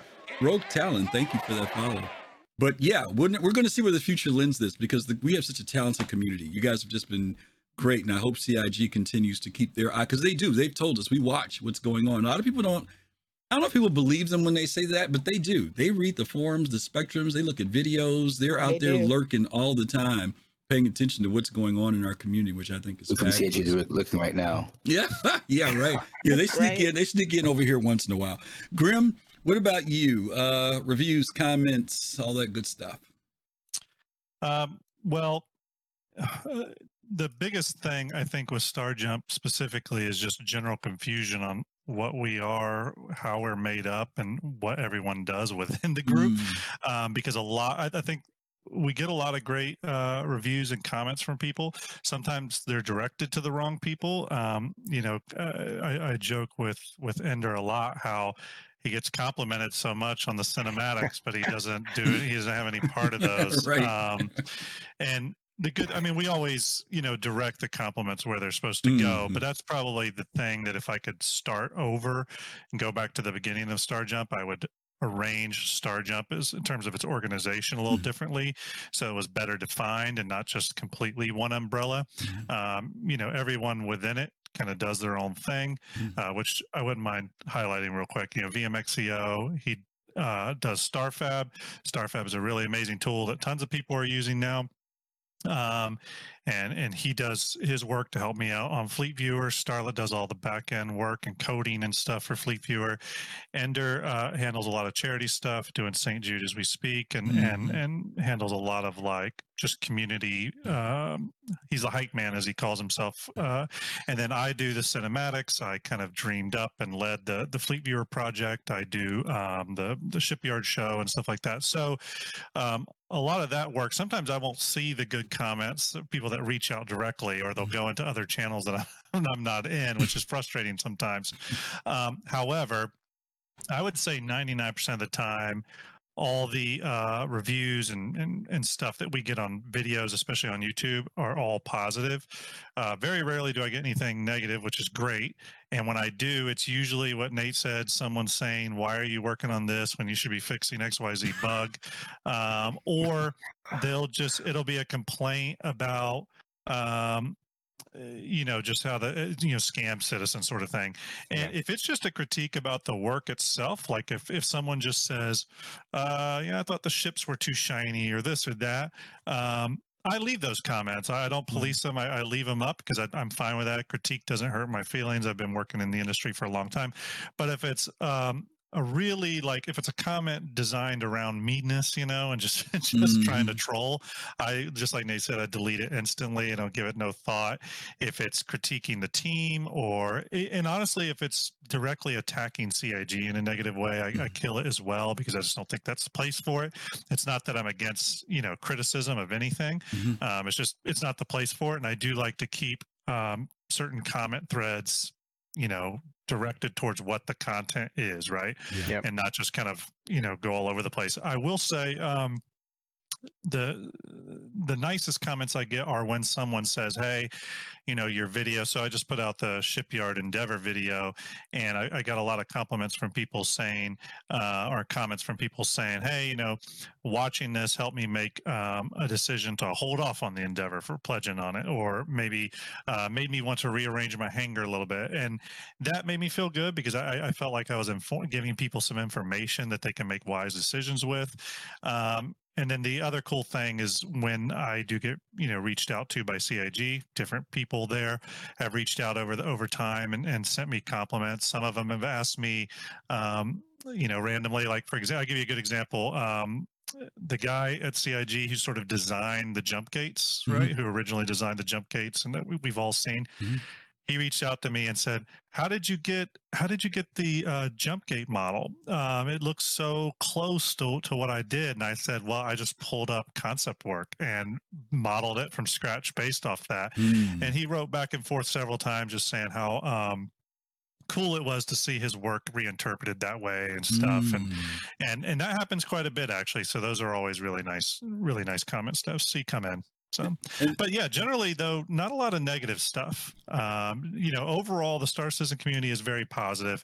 I would say it's maybe one negative comment out of every 50 good comments, or out of every 100 comments, and you can police those pretty easily. My final question tied into this category we're in right now is, have you ever talked with people from CIG about, or anyone's ever talked to you from CIG about your work yet? Has anybody ever said, hey, great job, or we watched it? Yeah. Go ahead, Nate. I mean, through the community hub, like the Noir thing that EE Studio we just did got MVP'd by SIG, and then we get a lot of staff picks. I don't know if a dev has. I wouldn't know if a dev has reached out to me or not on this. I don't know, but like. I do know that, like I said, my brother was at a Bar Citizen, and the devs there said, "Tell your brother we're huge fans of Overclocked," and that was really cool. Nice. But that's about it in terms of direct contact with SIG for me. That's good. That's great. Yeah. It's awesome. I have been reached out to quite a few times. Primarily on the cinematics early on, it was just random developers kind of hit me up. Saying, hey, nice job. Or I'd hear from someone who was a good friend of a developer, hey, so-and-so likes your work. Or, hey, there's a big group of CIG devs in a channel right now together watching your cinematic. And I was like, oh, that's so cool. And it was great to get that. And, being a staff pick and stuff on the hub is really cool. Again, it shows that appreciation.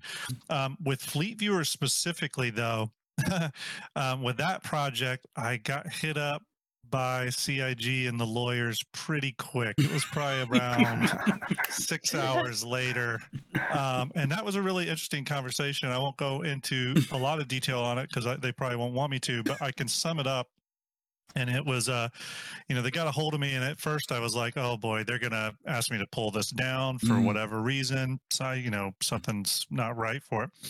And there was some concerns by CIG, specifically in regards to some Squadron 42 assets, that were making an appearance in the Fleet Viewer. But what they told me was, and this was like a really cool compliment. And I love this, one of my favorite ones. And it was that they told me that we were going to have you remove some stuff from Fleet Viewer because we didn't want it out there. However, tons of people at CIG are filling up the internal CIG Slack channels with their own fleet build images from Fleet Viewer, and even some of the real high up people who make all the big decisions. So they like it so much, they're going to allow you to keep the Squadron 42 stuff in there. So I was like, okay, that's a big win. I'll take that as like the best compliment you can get. That's cool. So, I never had any issues other than them telling me, make sure you don't profit from this, which I wouldn't want to, because they do own those ships. Those, even the ship silhouettes are there. So, but yeah, I mean, it's been really cool. I can say that through time, I have made a lot of contacts at CIG who I, remain in pretty regular content. And the ones I talk to are huge fans of the machinima, all the creative work out there. I mean, generally artists love to see their work, that, you know, something they're working on be reimagined by someone or shown through a different prism. We like that generally. You know, obviously we don't want to be ripped off, we don't want to be exploited in any way, but we like when someone can view our stuff and then shine a different light on it, whether through, you know, stuff like, you know, what Nate does or what Greydon does in music or what I do with cinematics or Fleet Viewer. Generally that's, people look at that as, you know, you know, tipping their hat to them. So when I talk to them, they all think it's really great and are behind it. And I mean, I think we've seen a little bit of that with CIG, just, you know, showing, you know, kind of in-universe commercials from the community, you know, on ISCs and stuff. So there's a little bit of that coming in. I'd like to see a lot more. But yeah, I think CIG is starting to recognize that a bit more than they used to, actually. Okay. Yeah, like I think the community is one of their greatest assets, and you know, there's so many really creative people in the community that can help them, you know, have more content, whether it's in shows like, you know, Star Citizen Live or in the verse, which I think a lot of people want. Precisely. And it's hard too. I mean, I sympathize with the challenge they have to deal with, because they are a company built around their community and you know, essentially raising money off their community. However, they're not a small company anymore. They're one of the biggest gaming studios out there.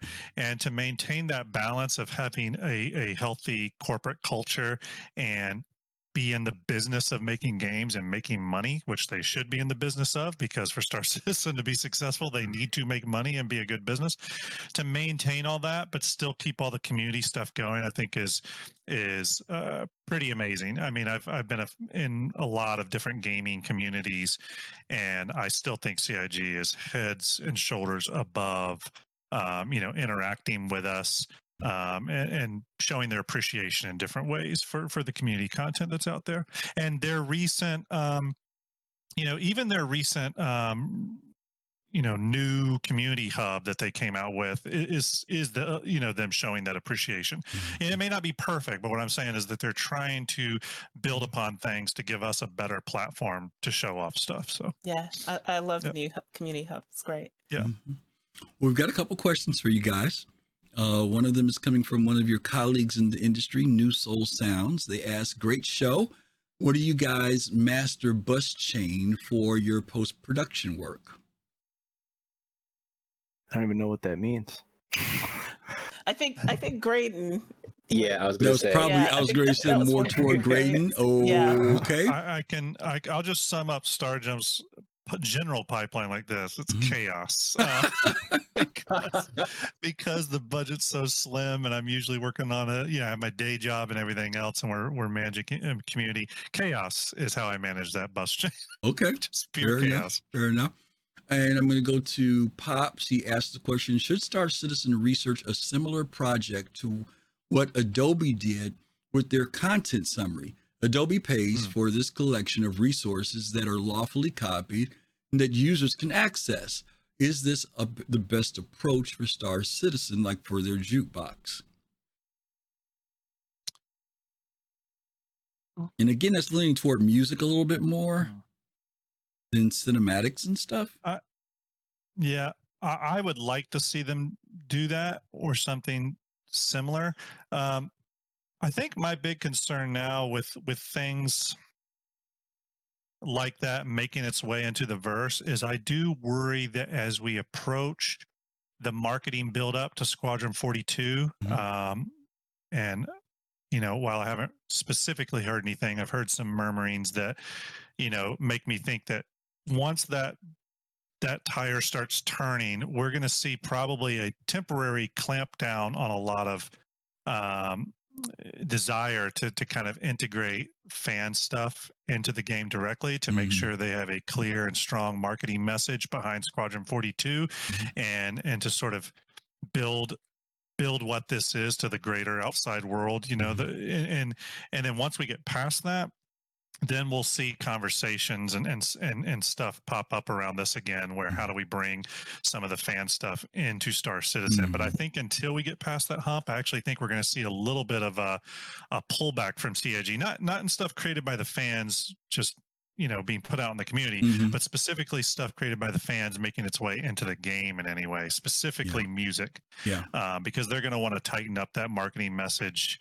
And let's say if Squadron 42 is, let's say if it's a year out right now, I don't know when it's coming, by the way, I'm just speculating real quick. Let's say if it's a year out, then they'll probably start that marketing campaign 8 months early, right? If it's 2 years out, they may be, 12 months away from starting that campaign, but there's going to be a lead into that, and there's usually a marketing plan. So while I hope they do something like that, especially in regards to music and broadcasting, because I know you all just had that broadcasting show recently, I think we're not going to see that until after CIG sort of sets a precedent with Squadron 42, and then we'll have to see where that nets out. How much are the CIG lawyers willing, how much slack are they willing to give the fan stuff to come into what they've built. So. And that makes sense. That makes sense. Yeah, it makes sense because CIG is going to want their vision to be very clear for Squadron 42 and not for it to get convoluted or mixed up with anything or just someone else's view of what it's supposed to be. But it's understandable, Yeah, and because they have to get that right when they launch it, and everything's going to ride on their messaging, and they're not going to want a lot of outside stuff, even if it is at really high quality. They're not going to want that, providing extra noise, to that channel. So, Okay. Awesome. Okay, well, listen, we are going to wrap it up. We've had a great conversation, technical things going crazy and all, but we've had some great conversations from our guests today. Nate, tell people where people can find you and your work. EE Studios on YouTube. That's about it. Well, you're EE Studios 1 on Twitter, by the way, because I actually tweeted your stuff out. So I know your Twitter, if nothing else. Yeah. Grim, how about you? You can find us over on YouTube, obviously. Just type Star Jump in YouTube, the search bar. It'll find us. It'll pull stuff up immediately. Or you can type Star Jump and Star Citizen will come up. On Twitch, there's Yo-Yo Meg coming in with 27. Yeah, Yo-Yo, thank you. Meg. Welcome, Yo-Yos, folks. We appreciate you guys. Yo-Yo, we're about to wrap up. We're going to send them over to Abdi, just so you'll know. And I know you and Abdi play together, so I'm giving you fair warning. We're going to be going over to Abdi. And then last but not least, you can definitely follow me on Twitch. I'm going to start streaming a lot more, especially like my Skunk Works show where I build ships from the chat request. I'll build ships live in 3D. You can follow me, on Twitch at StarJump_Grim. And then obviously my fellow Star Jumper Ender does a lot of charity stuff, and he's on Twitch as well, StarJump_Ender. Yeah, that's primarily where we're at. I'm going to do plugs for these guys too. Ender just put out a big thing about you guys are doing a big thing for St. Jude this year. We've done St. Jude in the past. We'll probably jump on the boat with that. Also, Star Jump Station just did a new video on the Endeavor. So for those of you who are interested in the Endeavor, his Shipyard series, we did a Shipyard series. He's doing one. Check out the one that they just put out on the Endeavor. Really good stuff. Nate, Ender. Oh God! Of course, Ender. As I'm promoting Ender. Oh God! Channel. Okay, Ender. Thank you so much. We're about to close up over here too. Oh my God, Nate. What you guys just did we really enjoyed Noir. That one was good, really good. Is there anything you got a new project coming up? Something you're working on that we can be looking forward to yet? My big thing is helping other creators, doing crossover stuff with them, and like behind the scenes support. We do have a new Overclocked episode coming out, which is actually directed by for the first time. It's directed by not me, and I'm sort of helping produce that. But that will be coming out probably sometime later this month. Okay, awesome. We're going to look for it. Yeah, me and Nate and Greydon have already sent each other friend requests and accepted and chatted behind the scenes during this show. And it's really cool to connect with everyone. Because again, we sometimes, and Nate may feel the same, you get caught up in your own silo sometimes when you're working on projects that, take a while to create. So it's good to put the feelers out there and, hopefully be able to collaborate with some of these people. Absolutely. Okay. Well, listen, Jade, can you talk about Thursday? Calradi, can you talk about Saturday? Yes, absolutely. So, as some of you may know, and some of you don't, Soul Talk on Thursday is the show where you all can come in here to our Discord and talk with us about like the last week in Star Citizen, what we've been shown, or just the game in general. So if you ever wanted to come on here, and don't be afraid, we won't bite, at least Too hard. most of us won't. Maybe Fast Cards Jokes will, but yeah. But yeah, definitely come to Soul Talk. It's at 9 p.m. Eastern every Thursday. Yeah. And go ahead. I was going to say thanks again. I just wanted to send all y'all, Griff, Fast Card, Jade, Kalrati, everyone on the Soul Citizens. Thanks so much for, always highlighting other content creators, because in the world of content creation and, whether it's on YouTube or streaming or whatever, people are a brand and they want to usually market themselves, put themselves out there. They're trying to build. So I do think it's pretty unique and rare for people to constantly shine the spotlight on other content creators. So I personally want to say thank you for that, because you've all shown Starjump a lot of love. So I do appreciate that. I echo that. No, but you guys give us free entertainment, so what else can we do, right? Exactly. Thanks for the voices. We're all in this together. Like to me, it's all about supporting each other. Just me personally. Teamwork makes the dream work. There you go. Exactly. Exactly. And yeah, speaking of voices, we will be here Saturday, 3 p.m. Eastern time. Soul Voices. We talk about all things community concerns. We grab it off Spectrum, Reddit, YouTube, everywhere with regards to the Star Citizen community. And of course, the player haters have returned. They were here yesterday, right? The player haters were back yesterday. Yeah. Oh yeah, come on in and join up and give us your opinion. Just be part of the voices. Absolutely. And next Sunday, we're going to be going back to Pyro. We've talked about it from the aspect of the system and stuff like that in the past. But now we're going to be talking about what we call pyro techniques. What is it going to take to exist, to live in the pyro system? Those of you who are interested, or travel through the pyro system. We're going to be talking about all the details, the dangers, the fun, the excitement, the piracy, all those cool things that we kind of have a hint toward. We don't know everything, but we got some stuff that we can have a conversation about. So that's going to be next Sunday, 8 p.m. Eastern time. So be here to join us for that. All righty. I think that is it. Don't forget, we've got our Soul referral codes that are on the bottom of the page on Twitch. If you guys are new to the game, you can check out those referral codes for any of our co-hosts. Support them that way. That's a very cool way to support them. That way they can get their little yellow jacket and their 5,000 credits or something like that. So we appreciate you guys for doing that. Once again, thank you to Natronix. Thank you to Grim. Thank you for GreydonSqure. You guys were great tonight. Thank you for bearing through our technical issues tonight. I'm going to blow up XSplit when I disconnect and find out what the problem is with that. We are going to be setting up a raid with one of our own, Abdi Johan. Abdi's one of the Soul Citizens. He is streaming tonight. Got a beautiful baby. He's a great guy. He has a very cool way of streaming by integrating graphics into his work while he's playing Star Citizen. You guys get over when you see Abdi, give him some love, give him a follow. Yo, thank you so much for that raid. Ender, we love you. Thank you so much for that raid. Your buddy, he represented you well, as he always does. And we want to say thank you to all you guys for being here tonight. So stay safe, take care of yourselves. And as always, peace, love, and soul. We'll see you guys real soon. Take care. Appreciate it. Yeah, people. Thank you.